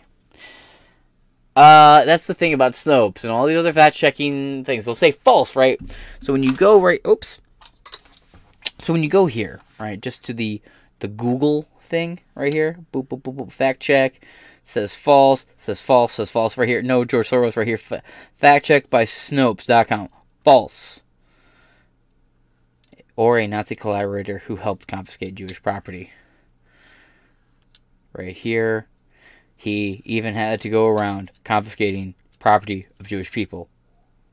Huh. Wild. You're a Hungarian Jew who escaped the Holocaust by posing as a Christian. Right. And you watched lots of people get shipped off to the death camps. Right. I was 14 years old. And I would say that that's when my character was made. In what way? That one should think ahead, one should understand and anticipate events, and one is threatened. It was a tremendous threat of evil. I mean, it was a very personal experience of evil. My understanding is that you went out with this protector of yours who swore. Hey, George Soros. Realize, homie. Real recognize real, don't it? That you were his adopted godson. Yes. Went out, in fact, and helped in the confiscation of property from the Jews. That's right. Oh! What? No! That sounds... Sora! George! Didn't you know Snopes said that didn't happen? Why would you come out here and lie about yourself, Mr. Soros? Get the fuck out of here. I fucking... like an experience that would send lots of people to the psychiatric couch for many, many years. Was it difficult? Not at all. Not at all. Maybe as a child you don't see the connection. Yeah, as he recalls with a big fucking smile. You wanna know why? Fuck you! I got mine, Anne. And frankly speaking, but it created no problem at all. No feeling of guilt. No. For example, was that about him being unrepentant? Jewish, and here I am watching these people go, I could just as easily be there. I should be there. None of that. Well, of course, I It could be on the other side, or it could be the one from whom the thing is being taken away. But there was no sense that I shouldn't be there, because that was, well, actually, funny way, it's just like in markets, that if I weren't there, of course I wasn't doing it. Folks, that's how you know he's Jewish. He goes, look, Goyim, just because, look, hey, Gentile, oy vey, Goy, hear me out, whoa. Look, Mr. Kind Goyim with the idol worship and the false gods and the idols and the prophets and the whatnots. Hear me out. Helping kill my own people in exchange for financial gain and profit is a lot like the stock market. Oy vey, how do you not comprehend that? What is wrong with you? Goyim, you do not understand the powers. The powers. I rub these coins together in hopes you sweet Goyim figure it out. But somebody else would be taking it away anyhow. In other words, whether I was there or not, I was only a spectator. The property was being taken away. So I had no role in taking away that property. So I had no sense of guilt. I just fucking did it. Why should I feel bad? Fuck them. Alright, folks, that's all. That's all you need to see with that one. Again, I'll leave a link to that in the description below. Let's get back to the main article here at hand. God damn. Look, when I say something like that, I'm going to fact check myself. I didn't see anything that said Henry Kissinger. I remember reading a bunch of shit back in the day that claimed Henry Kissinger was, but I couldn't seem to find anything that had that issue when it came to the fact checking department. But hey, maybe I missed something. But when it came to George Soros, I'm like, I know that motherfucker was a Nazi sympathizer. I watched him admit it. And there's that clip that I watched when I was a kid. There you go. Anyway, moving on. So when they try to say MK Ultra didn't happen, you're like, we had classified documents in libraryofcongress.gov that we just type in MK Ultra in the search bar, it comes up. What are you talking about?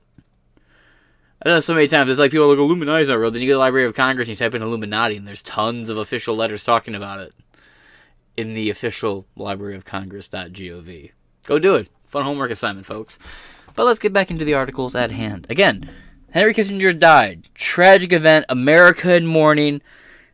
I know what to do with the body. There's gunshots somewhere outside. Huh? Maybe they had good aim. Let's find out. Let's not find out, actually. I'm not going to go find out. You go find out.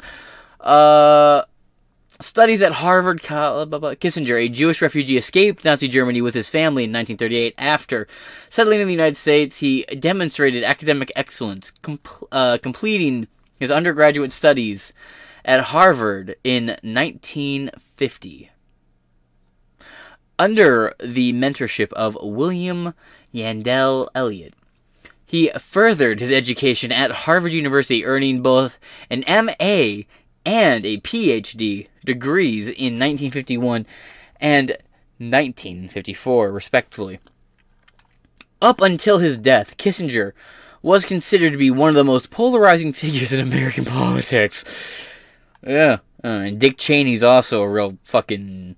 I wonder if that guy fucking was a good one or not. In response to the Ukraine war, Kissinger reversed his position, advocating for Ukraine to join NATO, aka ensuring World War III. Literally. Because if any NATO country is attacked, it's part of Article 3 of NATO that all countries respond as if they were personally attacked. Now, when 9/11 happened, that didn't really seem to be the response globally. Wonder why that happened. Bush. I was opposed to the before this war, I was opposed to the membership of Ukraine in NATO because I feared it would start a very process that we are now seeing. Now that this process has reached this level, the idea of a neutral Ukraine under those conditions no longer makes sense. He died in his home in Connecticut. Go fuck yourself. Now, what do we do with this body, folks? We have a body of a dead POS. What do we do with it? British inquiry finds serious failings at hospital where workers had sex with more than 100 corpses. I am just saying. Look, we into numerology. Died at 100. This man has fucked 100 corpses. Let's get that bitch to a nice 101. Real educational like.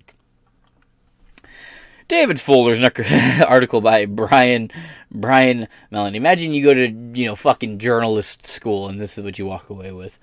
You have to write. You walk away. You go become you got a degree in journalism, and you write sentences like, the male's penis or his vagina, and her penis. Man fucked 100 corpses over 15 years without being detected. I paid for this press credential. Goofy. London AP. A British government-ordered inquiry, said Tuesday it found serious failings at hospitals where an electrician who was later convicted, of murder has been able to have sex with more than 100 corpses. The cold, stiff, lifeless bodies. Just like the Queen, mate. Wild. I'm becoming Australian in this one. Over the past 15 years, without being detected. David Fuller's necrophilia was uncovered in 2020 when police used DNA to tie him to the 1987 slayings of 2 women, and also discovered millions of images of sexual abuse at his home. The images included videos of him having sex with the dead bodies of women and girls in the mortuaries at 2 hospitals where he worked in at least England. Well, I'm going to stop reading this here, because you get the joke. Later on in the article, he kind of swung both ways, and I think this man's last meal, when he's marched to death row for his horrific crimes against the dead, I think his last meal should be a nice, heaping mouthful of Henry Kissinger's meat. I will talk to y'all later.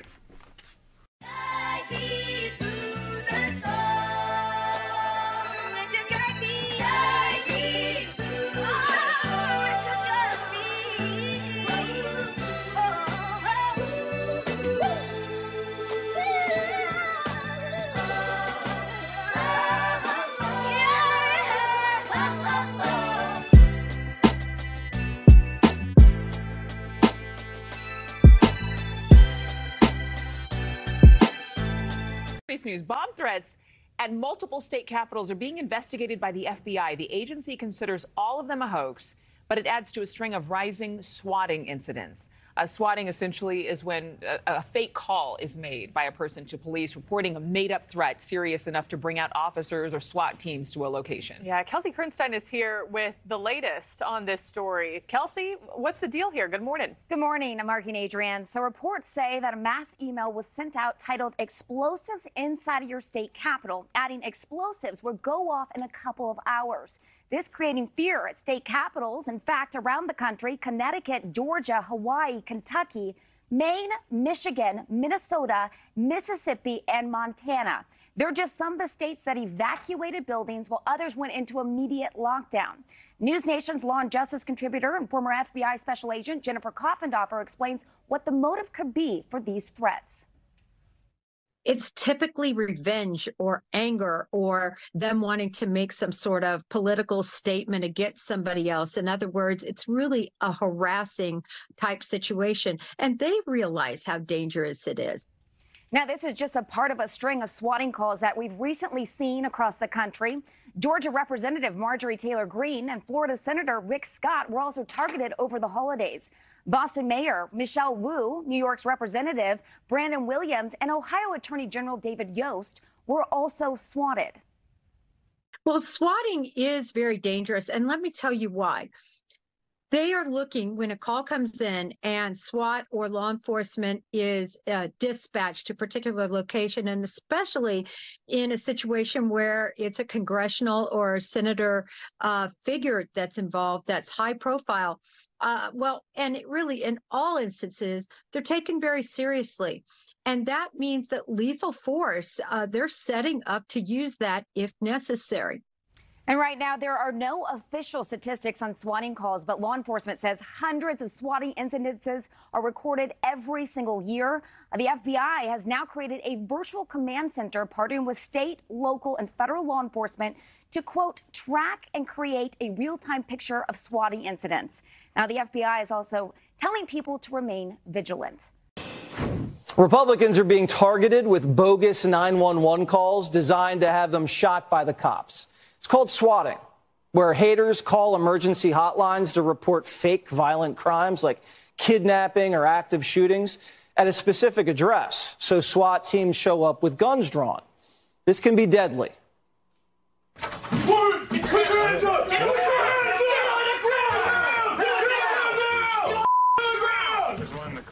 your hands behind your back. Walk to me, please. Walk this way, right here. Come here. Walk to me. Keep your hands up. Hands up. Hands up. Show your hands. Walk this way. Walk. Some Americans who were swatted died of heart attacks. Others were fatally shot. 2 days after Christmas, Florida Senator Rick Scott was swatted. A 911 call claimed Rick Scott's house was the scene of a discovered love affair turned kidnapping turned extortion attempt.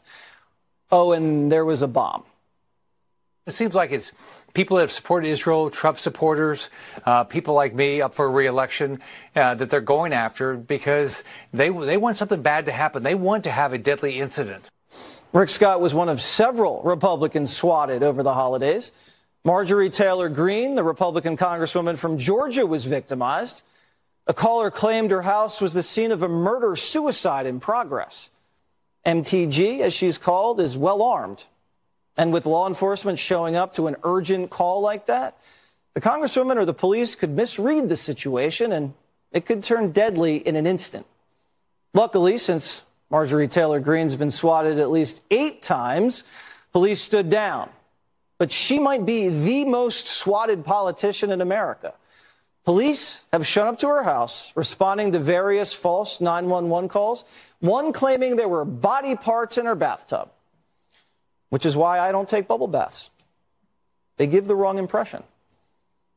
These callers are difficult to apprehend because they use proxies to spoof their locations and disguise their identities. And if they are ID'd, swatting isn't even against federal law. And a lot of the time, the callers are minors. It's very difficult to prosecute because it hasn't been legislated. So let's talk with a legislator who knows a little thing or two about swatting. Marjorie Taylor Greene. Congresswoman, what's it like when cops show up thinking there's an active shooter situation in your living room?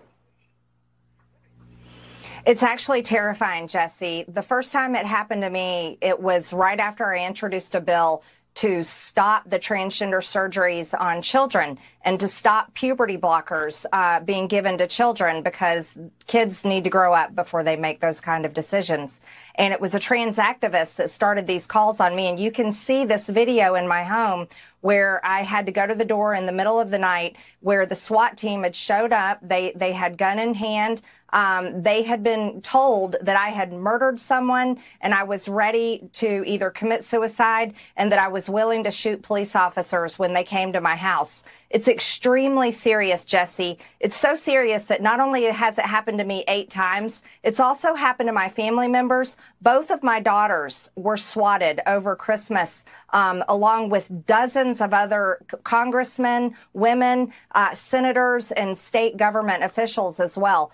And Jesse, I have to tell you, I've been very frustrated. I've expected the FBI to be able to track these people down. I've expected the Department of Justice to be able to go after these people. And now it has risen to such a level where not only have I been swatted 8 times, the Speaker of the House has been swatted, senators have been swatted, and I've started to ask, is this an attack on our government as well as an attack on the police? And is the Biden administration capable of handling what is happening with attempted assassinations on government officials? Because we know the Biden administration is not capable of stopping the invasion at the southern border, which has surely brought terrorists into our country. It's odd because the FBI can indict some Russian no one's ever heard of halfway around the world, but they can't find someone who's making a prank call. We have some breaking news. We've learned that Special Counsel Jack Smith was the victim of a swatting call on Christmas. And that's, of course, there's been a trend of that. And basically means, for anyone to be watching who's not sure, that someone made false emergency calls to prompt a large police presence at his home. And this has, of course, happened a lot to Judge Tanya Chutkan, to the Secretary of State in Maine, even to Marjorie Taylor Greene. What do you make of what's happening with these officials and kind of the frequency of this at such a high level? Jen, this is the Pandora's box that Trump opened. We know from the January 6 hearings about the kinds of threats that election officials were receiving. Rusty Bowers in Arizona. We know about Shay Moss and Ruby Freeman. And we know about many others around the country who feared for their lives. We'll all remember that day that Gabe Sterling from Georgia stood in front of the mic and said, "You're going to get somebody killed." People have asked whether if Trump is reelected, we will see political violence. We are already seeing political violence. These threats are very, very serious indeed. Swatting can result in really terrible accidental killings. And we need to be aware that this is part of Trump's brand, the menace, the threat of violence. And his followers, this is why what he has done is so irresponsible. Hey, welcome back to the show, guys, and a very belated Happy New Year. Now, I will get that, warm, seasonal Happy New Year episode out as soon as possible, but I am behind so many massive and constantly developing news stories that I'm going to focus on just doing a couple of these real quick, get a handful of episodes out, and then I'll do the feel-good, guys, we got through another Earth rotation around the sun. But hey, a lot of the goals that I did hope to achieve by this point, I did achieve with the help of you guys, and we'll get into that when I make that video. But for now, let's start with this. Swatting and bomb threats have become a weapon being used against both right and left politicians and representatives, as well as multiple state capitals. And this is an ongoing event. Some articles now are saying that there's another one that just happened a few hours ago. I'll report on that, so I'm going to wait to see let that get flushed out a little bit, and then I'll record on that one. Should more details come forward. But 8 state capitals evacuated after bomb threats. Law enforcement in multiple states reported the threat was sent via email to government employees. Now, this is a wild escalation. And by the way, emails, huh?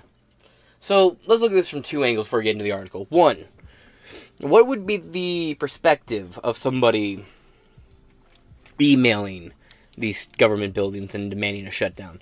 Is it a dangerous TikTok trend, kiddos? Or, I've heard some people throwing out the idea that this is like the government false flagging and stuff. I don't really think so. Like, we've had incidences where there have been lone actors going out, shooting up, power generators, solar systems have been vandalized and attacked. We've also had people who, staffers have been attacked on the left and the right. Like, the ongoing attack using new age weaponry, such as emails, VPNs, phones ongoing, whatever, to say, hey, I got this anonymous thing so no one can track me, I'm going to send out a bunch of bomb threats, X, Y, and Z, or I'm going to call this in using a VPN, using like a Google email phone, a Magic Jack type device. People are running up on staffers, like I just said.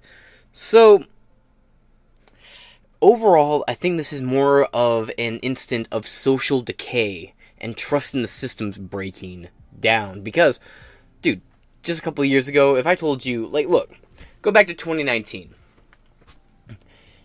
If you were told all of what's happened since 2019 to now happened, the Capitol building, Joe Biden, Afghan, Middle East, the complete fuck up at Abbey's Gate, in the Bagram Air Base, to the vaccine mandate, Roe v. Wade getting overturned, the Brewer decision, and you get your way all the way up to now with former President Trump, getting his home raided, the indictments, the mugshots. Now with the Epstein documents, they're not the client list. I need to drive that home. They're not the client list. But anyway, you get my point. Any number of crazy incidences that have happened since 2019 to now. If you were to go back in time, explain all of it to yourself, then make a composite list of the 150th craziest things that happened since 2019 to now, and explain it to yourself, you would be mind-boggled. You wouldn't believe it. You'd laugh at yourself and be like, what the fuck is happening? But now we're at a point where, look, for example, we're talking about swatting, too. You know, anybody who's watched political commentators for a while, or live streamers, or Twitch back in the day, you know swatting is not an uncommon event. Now, I do think you should carry, like, at minimum, an attempted murder charge with it, because a lot of people have been killed and harmed during swattings. You know, as well as countless families and pets having someone in the house getting shot or killed as well. But now we're seeing swatting used against politicians, representatives, and even, like, private citizens. Because we're going to talk about, after we get through this article, we're going to talk about Marjorie Taylor Greene and George Soros getting swatted. That's kind of wild. And again, if you watch, like, you follow me on YouTube, I do the Chaircast IRL thing, which is literally just lo-fi, bumpers, and 4 hours of empty room from when Tim Pool got raided. So literally just as I take up 4 hours a night of plugging alternative media. You can go check it out, you can get an idea of what I'm talking about when I do it.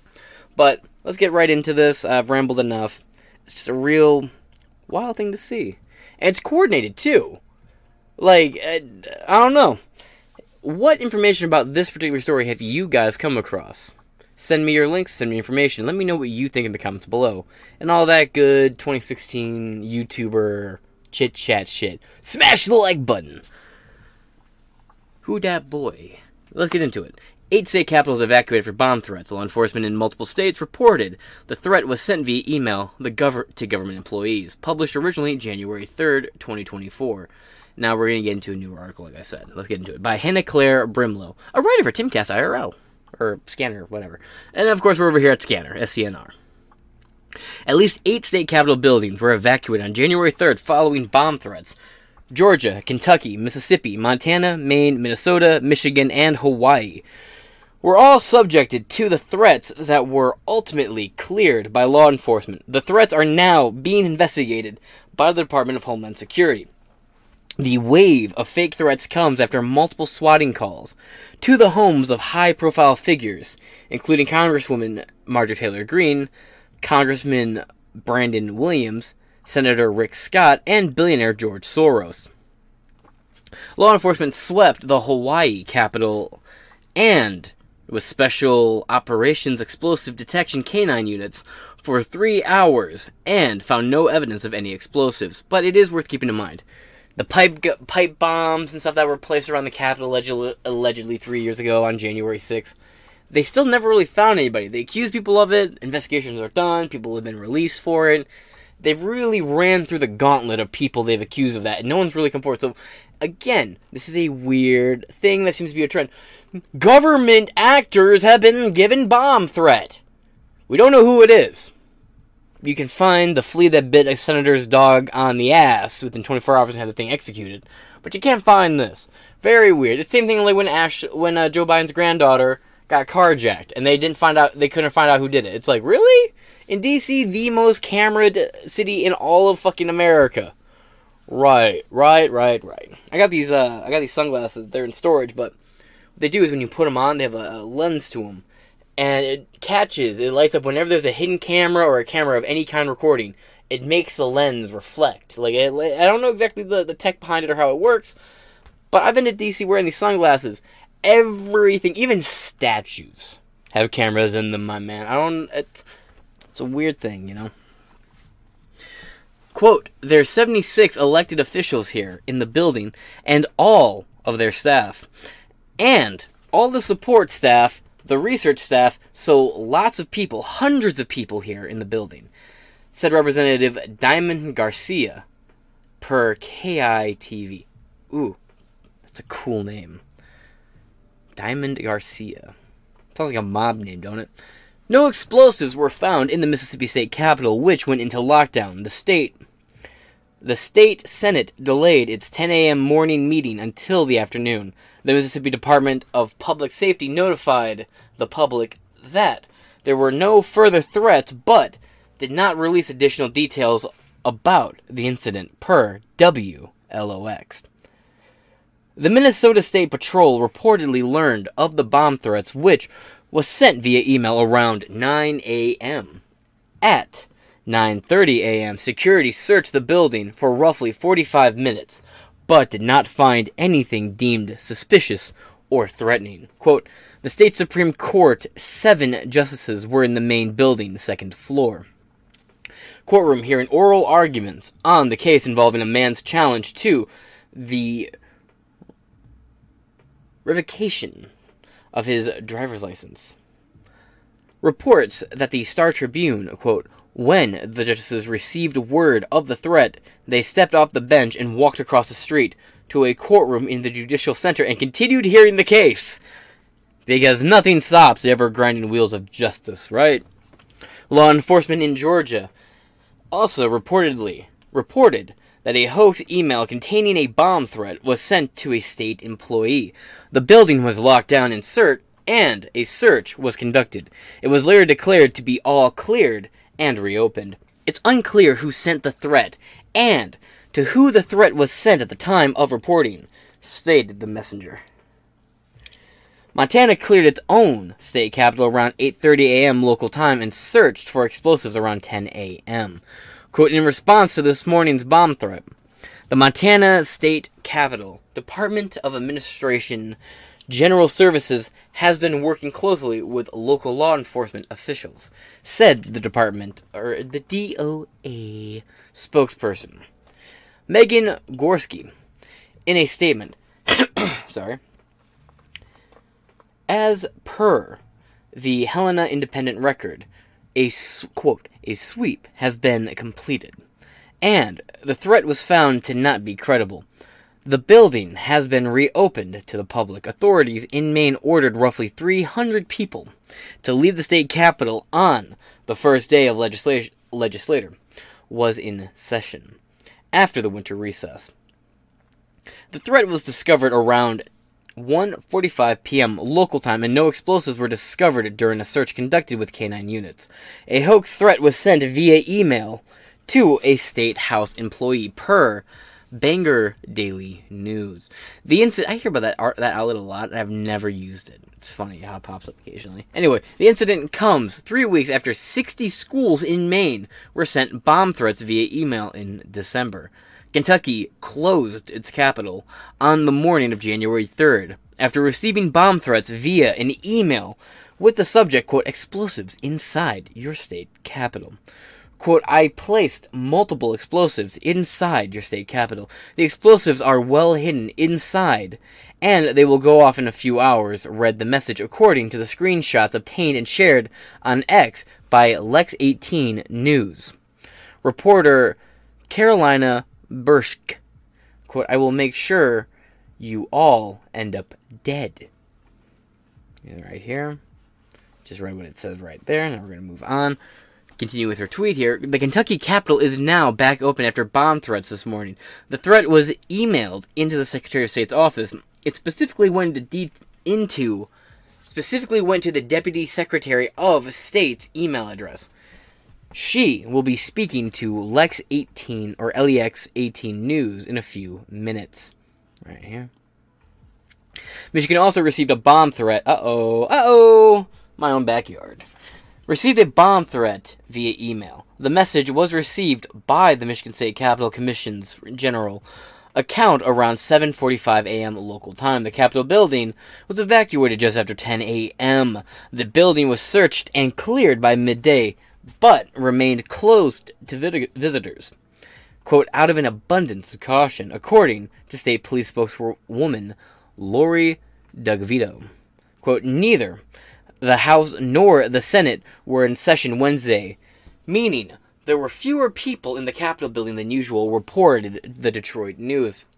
Got some history with them, actually. Quote, lawmakers are planning to return to the Capitol on January 10th. Yeah, the Detroit News is way better. By the way, the Detroit News over the Detroit Free Press any day of the week. They're not neither one of them is like in my top 10, I'm just saying, but like if you're ever in the area and you're trying to pick up a newspaper to read because you're weird like me and you prefer the feeling of newspapers in your hand when you read something. I know, it's weird. Maybe I'm spectrum-y, right? Because let's face it, it's 2023, guys, and if you're not on the spectrum, what are you doing? You got a rhythm with the tism. Now, whatever the tism goes with is up to you. But let's continue on. Seems like everybody's on the fucking spectrum today, right? Like, everybody I talk to, I'm autistic. And I remember, like, 10 years ago, like, autistic was, like, a weird nebulous thing that, like, no one really understood. Like, I'm dyslexic, and people were like, does that mean you're autistic? I'm like, I don't fucking know. My B's and D's swim around like fucking alphabet soup, dog. I don't know what to tell you. So let's get into it. The Federal Bureau of Investigation told the fucking AP News, brag, that it was aware of multiple bomb threats to state capitals across the country, but had, quote, no information to indicate a specific and credible threat. The FBI takes hoax threats very seriously because it puts innocent people at risk, the agency noted. Yep, now we're going to hop right over here to let it load. George Soros. Oh, hold on. George Soros Southampton estate swatted in latest fake 911 call by Susan Elderman and George Fitzgibson. Published January 1st, 2024. Now, this is a sad one, right? Now, let's get into this one. Got a little video here. Oh, there's an ad, so we'll let this ad play out. On Christmas Day, you're opening presents with your friends and your families, you're all gathered around it, and somebody calls in a swatting. Next thing you know, your family event and gathering, your little intimate, warm George Rockwell painting Christmas has been utterly flipped upside down on its fucking head. Your kids are crying, family's scared, armed men are demanding to search your premises, and they got barking, worked up angry dogs. It's a shame, you know. And again, I think swatting needs to carry a minimum attempted murder charge with it. People have been killed by swatting. And look, if you're on the left and you swat somebody on the right and they get killed, you're running the risk. And look, this is like, let's remove all the moral arguments out of this, right? All the moral arguments about why swatting anyone, regardless of religious or political views, is reprehensible. Let's remove all that and go with a strictly strategic point of view here, folks. And I'll tap right into that little Jewy 5% of my DNA for this one. Listen, goy. If you attack the enemy and you take them out, you run the chance, you run the chance of making a martyr out of them. And that's what the Jews did, and they made the Jesus Christ, and now all the Christians exist. It's a real embarrassment. Alright, we shouldn't have done that. Now he's been martyred. And I'm gonna go back to being myself. Put Shechem Goldblack back in the bag there.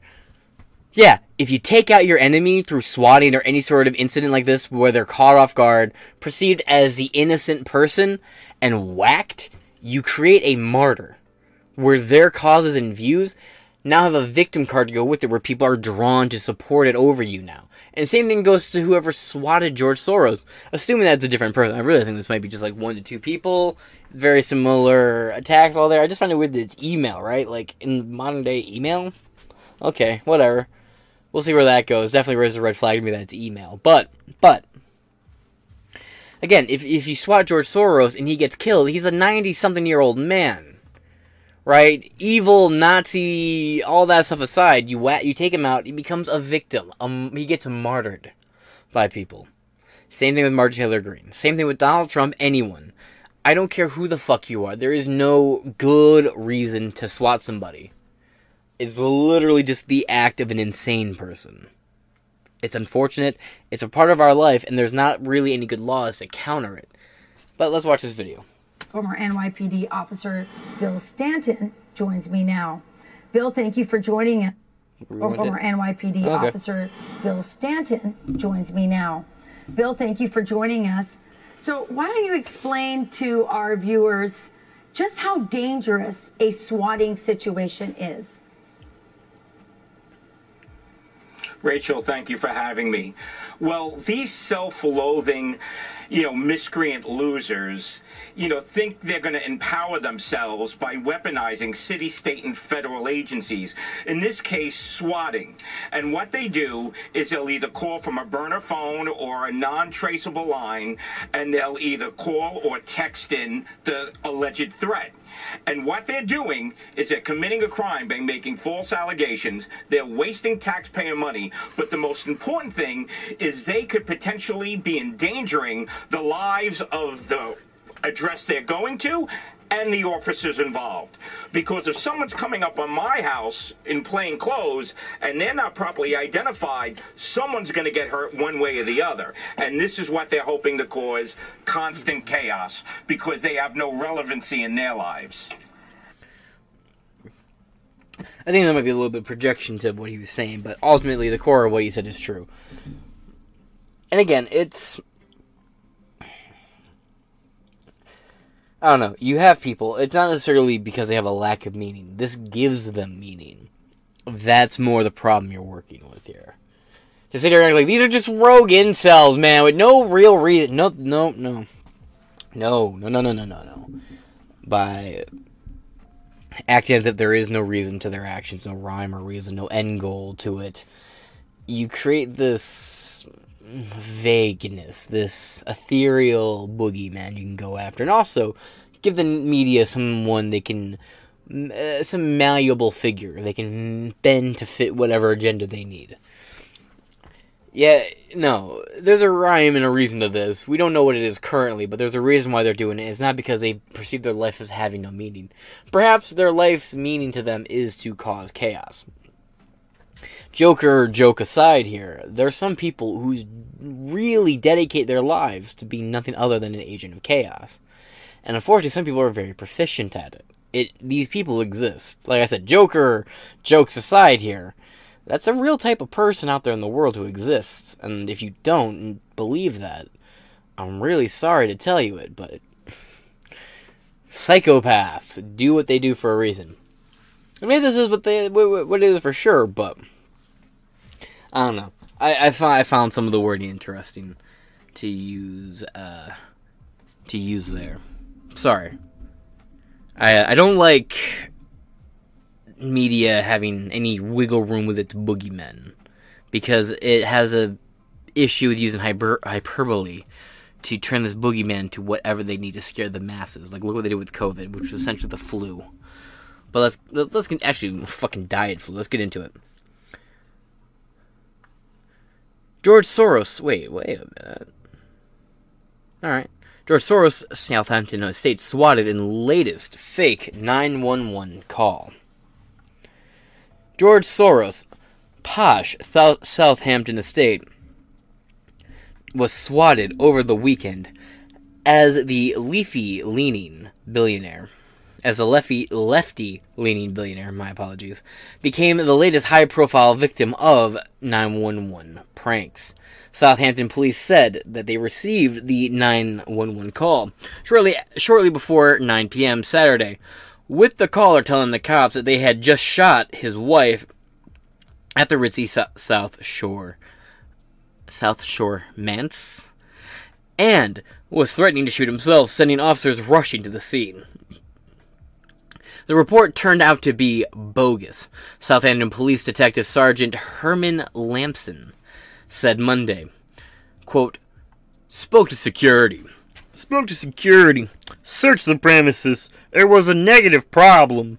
One cop responding to the scene reported, according to the recording of the police radio traffic obtained by the Post.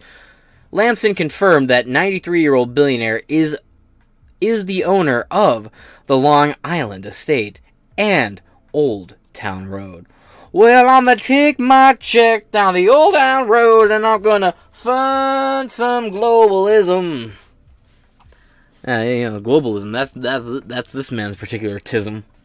It is not clear Soros or members of his family were home at the time of the incident. Again, it's just a bad play in general. God forbid something does happen to him here. I'm not gonna... God weeps when the wicked die. Me, not so much, but still, it's not a good look. It's also morally reprehensible. You want your enemies, and you want people who've done evil to face justice. And when you do something like this, you run the risk of them just being victimized. And that's exactly what it is when you get killed in a SWAT, no matter who you are.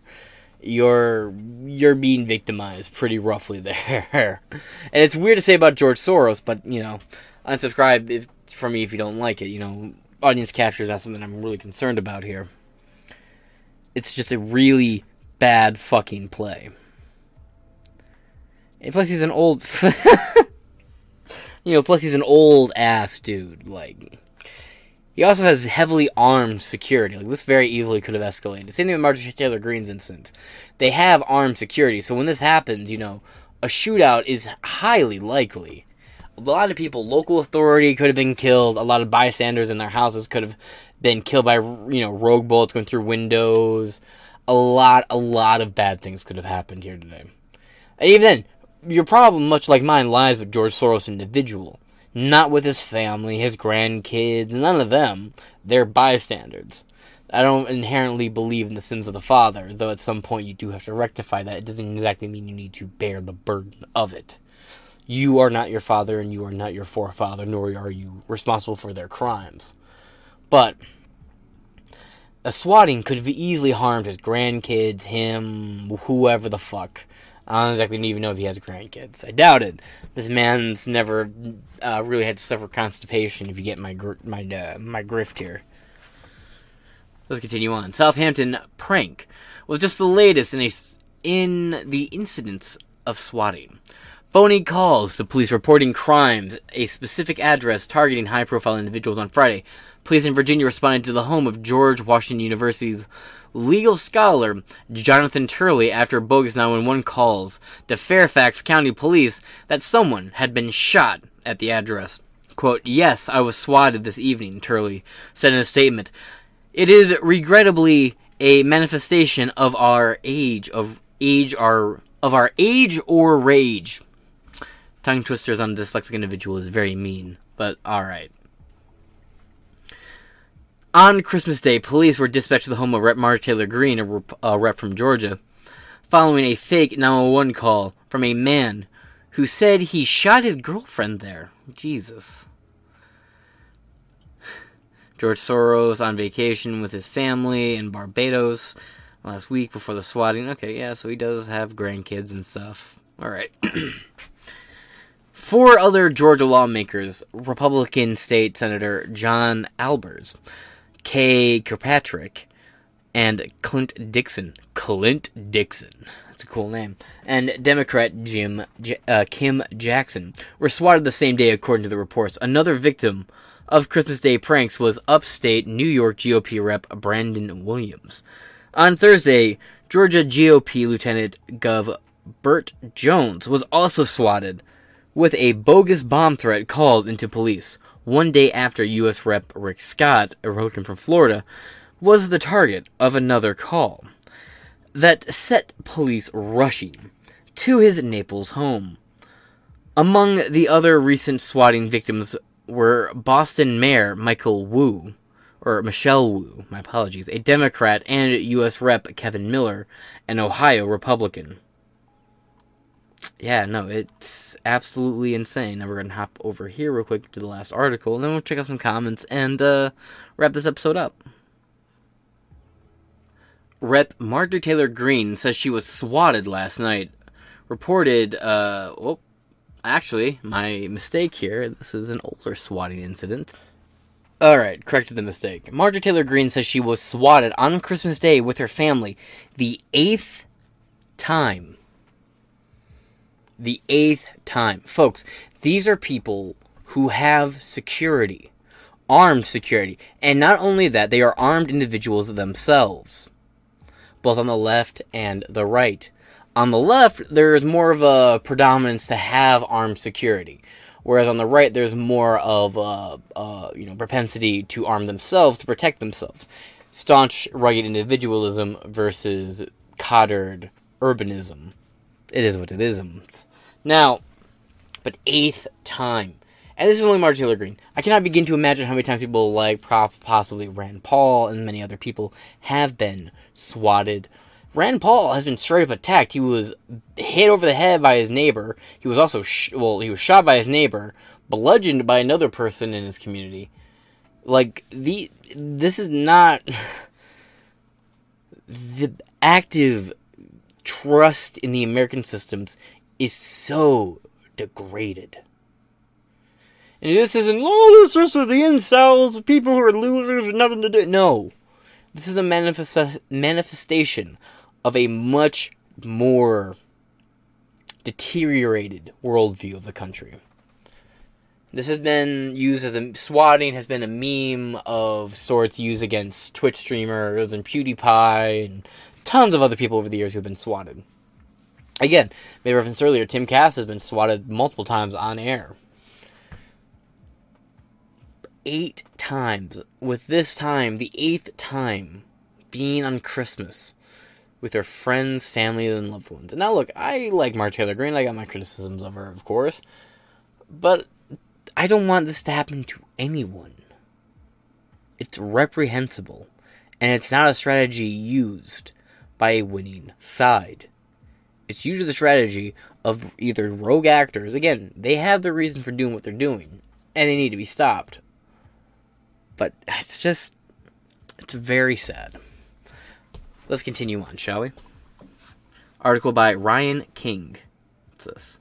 Let's list properties with... That's an ad. Far right! Rep Marjorie Taylor Greene, she's not far right by any means. Received an unwelcomed Christmas surprise Monday with cops getting called to the Georgia Republic... Oh, give me 1 second here. Getting called to the Georgia Republican's home in the latest incident of swatting and harassment against her. A spokesperson for the Rome Police Department confirmed to the Post that the 911 dispatch center received an emergency call to Green's address shortly before noon. An individual called a suicide hotline claiming to have shot his girlfriend and threatened to kill himself. According to the police, quote, our team, in their response, coordinated with her security details, and it was determined that there was no emergency and that she was safe. The spokesperson explained, quote, our response was actually canceled en route. Quote, I was just swatted. This is like the 8th time, Green posted on X. On Christmas Day with my family here, my local police are the greatest and shouldn't have to deal with this. Got the tweet right here.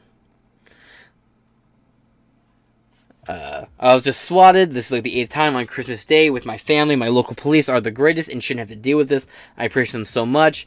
And my family and I are in joyous spirits celebrating the birth of our Savior, Jesus Christ. I don't want to be that guy. He wasn't born during December. Kind of just the Catholics taking some from the pagans. It is what it is. I enjoy Christmas, don't get me wrong, but I don't like the Lutheran doesn't like the fucking dates being taken out of context. But yeah, you know, Jesus wasn't born in December.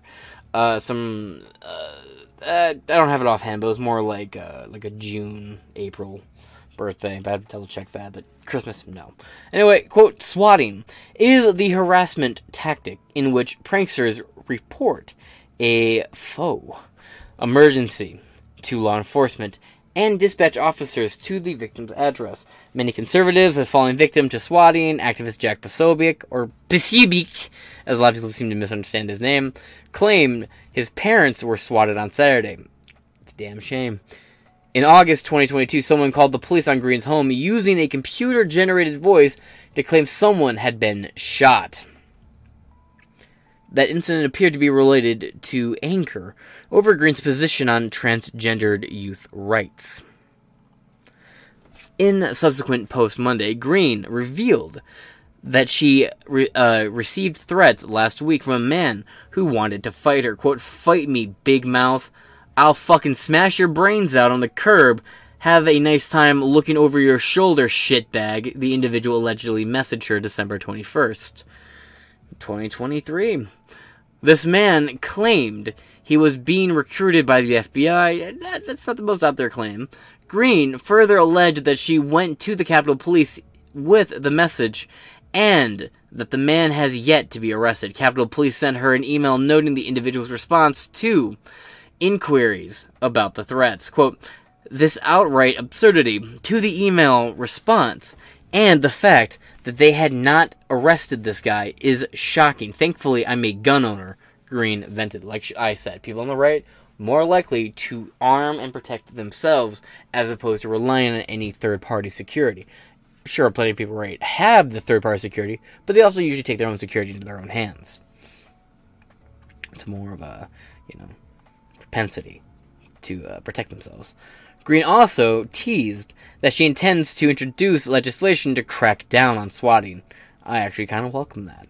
The Post contacted both the FBI and Capitol Police for comment. Green has been an adherent backer of former President Trump in the 2024 election cycle and has even mused about being his running mate. Alright. Now we're going to look at a couple comments before we wrap it up. Alright, right here. By Alan Arsht. MGT is a powerful and smart congresswoman. I wish a lot of her male colleagues were as tough as she. LJ Goal, she is smart enough to be a master manipulator and deserve every piece of ill will bestowed on her and her family for the lies she... Okay, hold on. Stop. I'm going to stop you right there, LS Goal, because you're about as butt-fucking retarded as they come. No.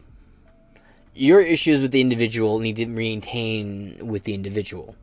When you cross over to the point where you're willing to drag in their family, their loved ones, their friends, people they know, into your feud with them, you have crossed a threshold that warrants multiple people stepping in and stopping you. Now, I'm not calling for authorities or anything, but if you're willing to drag other people into it, they have as much right to drag other people into their side of it as well. It's a mess. No. There is no justification for swatting, and it really shows where your mind's at that you think there's a justification for all this nonsense. Her family.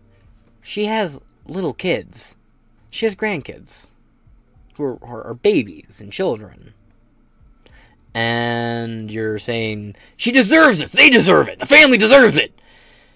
I'm also sure the same type of person who would turn around and scream, well, Alex Jones shouldn't have said what he said about the family and Sandy Hook. Those kids died. No one deserves to lose their kids. So, again, maybe you're consistent through and through here, but again, it's safe to say that you probably have this hypocritical viewpoints in there. And when it comes to anybody on your side, you probably, I swear to God, if I go and read the George Soros article comments and they're in there saying some other shit, I'm going to laugh my ass off. But right here, I call it MGT, short for you know what. I don't know what the acronym would be here. Anyway, right here, last one we're going to read. Virgil to you. It seems to me, after so many false reports to the same address, the police would just send a plainclothes cop to investigate or make a call and not show up with the police cruiser. Do they even go after these thugs and make these phony calls and reports? I think a year in prison should teach them a good lesson. They do it for the Dems, says FT. And Johnston USA NYC says, sure, be the guy that didn't respond and then have lawsuits out the wazoo when something really happens. It was wrong. I would not do that myself, but it's really funny given who she is today. Again, it's not funny. I don't see the humor in it. I don't see the humor in George Soros getting it, and there's a lot of people on the right who share tons of my worldviews who are laughing their asses off. And again, I'm just not comfortable with this as a tactic. I know where it goes, I know how it ends, and I have, no one I watch, but I know people who have watched Twitch streamers who've gotten raided and swatted, and people who've been killed or wounded during the SWAT incidents, and I've seen clips of it, like, fuck. Live leak used to be a thing, Right here, we're just read 3 comments from this article and wrap it up. KJ, swatting is not a prank. It's a dangerous waste of police times and resources. It needs to have serious legal consequences. Angelito West, spare me. Really? Isn't the Hamptons... It's the Hamptons. Most have residents who live there have a better trained security detail than police department. These people have armed security guards. Again, not a justification. This is a really weird, psychotic thing to say.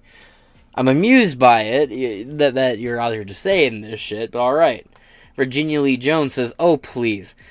This is a minor offense when compared to the invasion of the United States and Palestinians and their support overrunning NYC.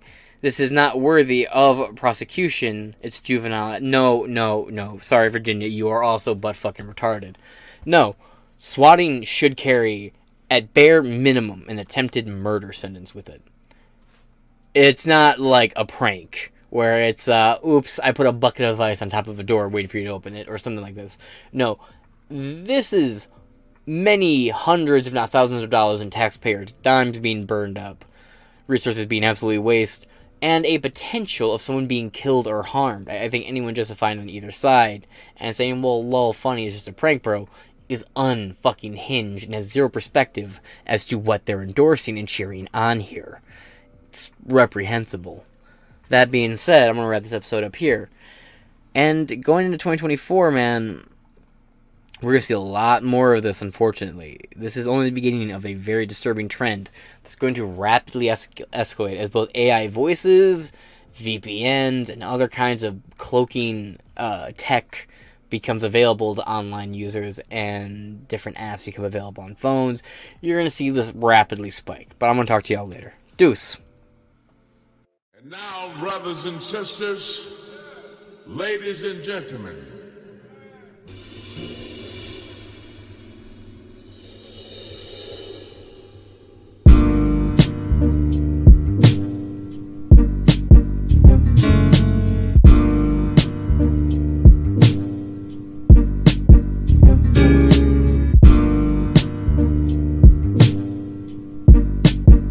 so Governor DeSantis is hitting you for claiming the retirement age is, quote, way too low. He said, quote, I don't know why she's saying that.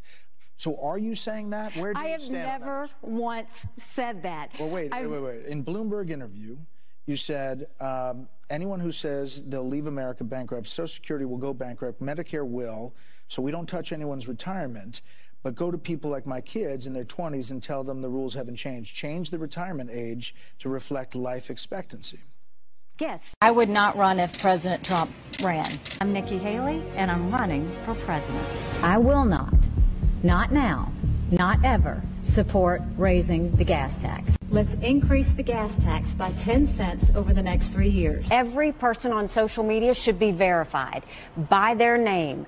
That's, first of all, it's a national security threat. I never said government should go and require anyone's name. That's false. So I think China's been a really great friend of ours. Yes, I view China as an enemy. That was not what I intended to say. I do not think we need to pull money from the UN. The UN, the only thing is we would defund the UN as much as possible. Madam Ambassador, another question is what care should be on the table when a 12-year-old child in this country, assigned female at birth, says, actually, I feel more comfortable living as a boy. What should the law allow the response to be? Well, I think the law should stay out of it, and I think parents should handle it. You look around me, technically, this is an event that was supposed to start in the last few minutes, and of course, it's empty. You've got empty chairs, stuff packed up in the corner, and signs just hanging on the wall. The only way you'd know that Nikki Haley was supposed to be here, they canceled this event just a few minutes ago. Hey, welcome back to Inside Four Walls. I'm, as always, your host, Bowie David, and this is Starship Jefferson. SCNR is where we go for this story because it's fun and it's amusing. Donald Trump's calling people names, and I love nothing more than Orange Man calling people fucking names. It's fun. 2024 election news. Trump says Haley is a globalist, funded by Biden donors. She likes the globe.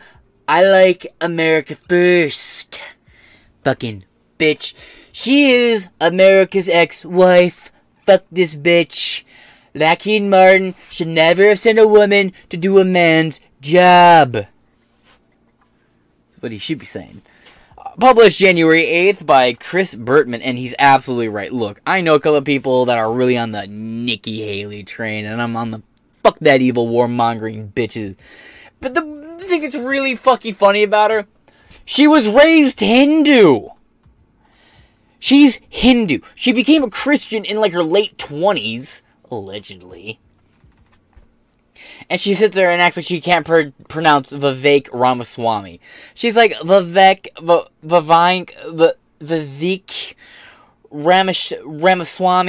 Ramaswamy. It's like, bitch, you know how to say it, you disingenuous cunt. God, I hate her bullshit.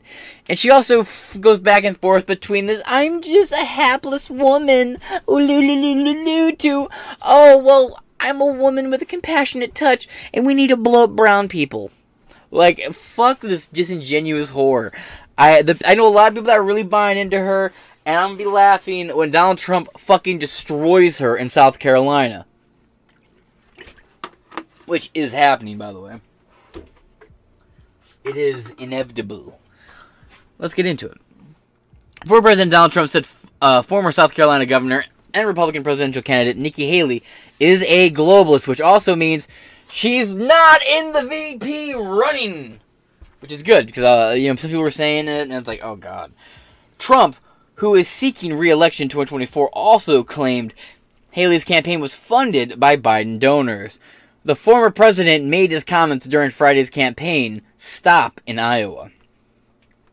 Quote, Nikki Haley has been in the pocket of open border establishment donors her entire career, Trump said. She's a globalist. She likes the globe. I like America first. Trump added as the crowd cheered, the people in this room like America first. President MAGA War Room, the base War Room, President Trump in Iowa, Nikki Haley. We will just watch it right here. What it takes. Nikki Haley has been in the pocket of the open borders establishment donors her entire career, and she's a globalist. You know, she likes the globe.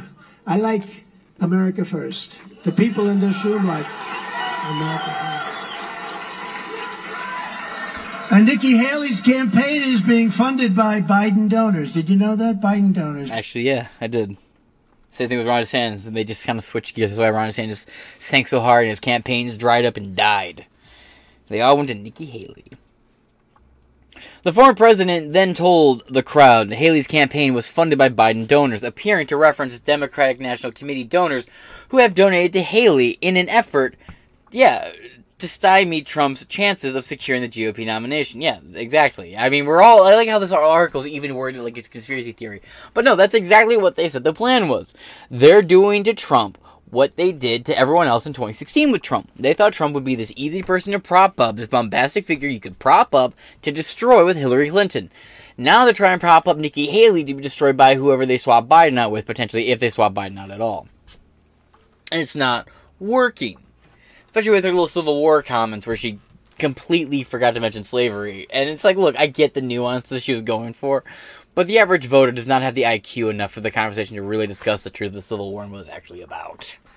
You see, Abraham Lincoln was the bad guy, and neither side deserves sympathy. You're really not going to win a lot of normie friends. But some history buffs might be like, yeah, hell yeah. Keep talking, brother. But continuing on. During the campaign stop, Trump also said Haley opposed his border wall proposition and condemned his overall border security policies.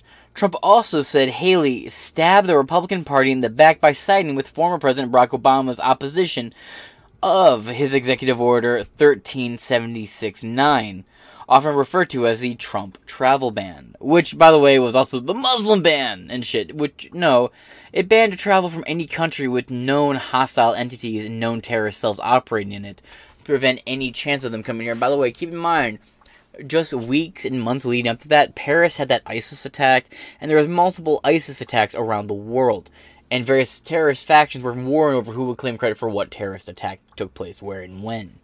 So Trump said, fine, you have all these countries with Muslim terrorist groups in it.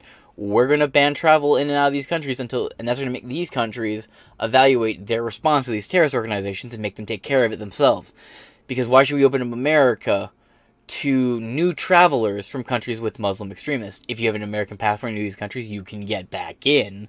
But if you don't have an American-based passport, you're not coming here at all. And everyone got really mad at him. The same thing with other countries. As more terrorist entities proposed themselves around the world, Trump added these issues, added these step-by-step measures, and the amount of domestic attacks on American soil drastically diminished. The only terrorists we had here on American soil were Antifa and the federal government. So, just the usual terrorists you have to deal with every day here in America. Watermelon Red Bull. Whew. That's the shit that makes the hood go crazy. The executive order, which was signed in January 2017, sought to limit the number of refugees admitted into the United States to 50,000. Trump's executive order also included a 4-month suspension of U.S. Refugee Admission Program, USRAP, and indefinitely suspended the acceptance of Syrian refugees. Because it's where terrorists were coming from. Look at 9/11. Syria might have played a bigger role in that than the media led you to believe. I'm just saying. These things we're looking at. The order was also referred to as the Muslim ban by critics of the president. Yeah, it banned Muslims up to 50,000. Just overlook that part. Trump told the Iowa crowd he would immediately restore and expand the travel ban for countries that are terror-plagued. Good. Love it. Quote, "We fought long and hard to rescue the Republican Party from the likes of Mitt Romney, Karl Rove, and Paul Ryan," Trump said. "There's no chance that we're gonna let them claw their ways back into power." The former president also repeated a proposed policy to seek the death penalty for drug smugglers. Which, if you actually read what goes into that, yes, I completely agree with. If you are a foreign agent smuggling drugs into this country and we catch you, yeah, you should be DOA. You want to know why? There's good, hard-working, American, born and raised drug dealers who could be making that money instead. Enough of you illegal assholes stealing our jobs. And I say this as somebody who, let's just continue. Let's forget everything I was just about to say. I was about to say something really incriminating about myself here, allegedly. Quote, "If you want to stop the drug epidemic, it's the death penalty or drug dealers," Trump added. Yeah, he's talking about, people who smuggle fentanyl into the country. He's talking about, snatching up,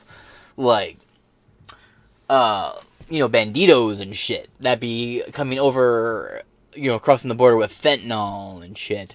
Catching them, and instead of deporting them back to Mexico, we just try them, prove they're guilty, execute them. That's fine. You're not an American citizen. You're a foreign agent bringing shit to my country. Maybe you should have picked better choices. And I don't support the war on drugs. Fundamentally, I don't think there should be any federal drug laws on the books. For the record, I want to say this clearly here. There should be no federal policy on illegal drugs and narcotics. They all should be state-by-state issues. DARE is a massive fucking failure. I've bitched about Ronald Reagan long enough for anyone who's watched it for a long enough period of time for you guys to know. Fuck Reagan, fuck the war on drugs. I'm not a fan of DARE. It completely backfired, and that's the reason why Gen X is so opioid addicted today. Same thing with the millennials. The former president also... Haley has been speculated to be tapped as Trump's running mate in 2024, though recent remarks by the former president appear to suggest otherwise. Also, Don Jr. said that he would work against his dad if Trump chose Haley as a running mate, and Tucker Carlson said he would actively campaign against a Trump-Haley ticket. So it didn't look like that was really on the books to begin with anyway. Personally, I kind of hope he goes with a Tucker VP route, which is a possibility. I don't want to rule anything out here, Moving on. Though recent remarks by the president appear to suggest otherwise. During Trump's time in office, Haley served as U.S. ambassador to the United Nations from January 2017 until December of 2018. So just about almost 2 years. According to Real Clear Politics, RCP, one of the best searches you can go, Trump holds a commanding 51.7 lead over runner-up Haley. Fellow GOP candidates and Florida Governor Ron DeSantis narrowly trails Haley by under 1 point. Ooh, buddy boy. Alright, well, that being said, I'm going to wrap this article up here. I've been your host, James Madison, and I will talk to y'all later.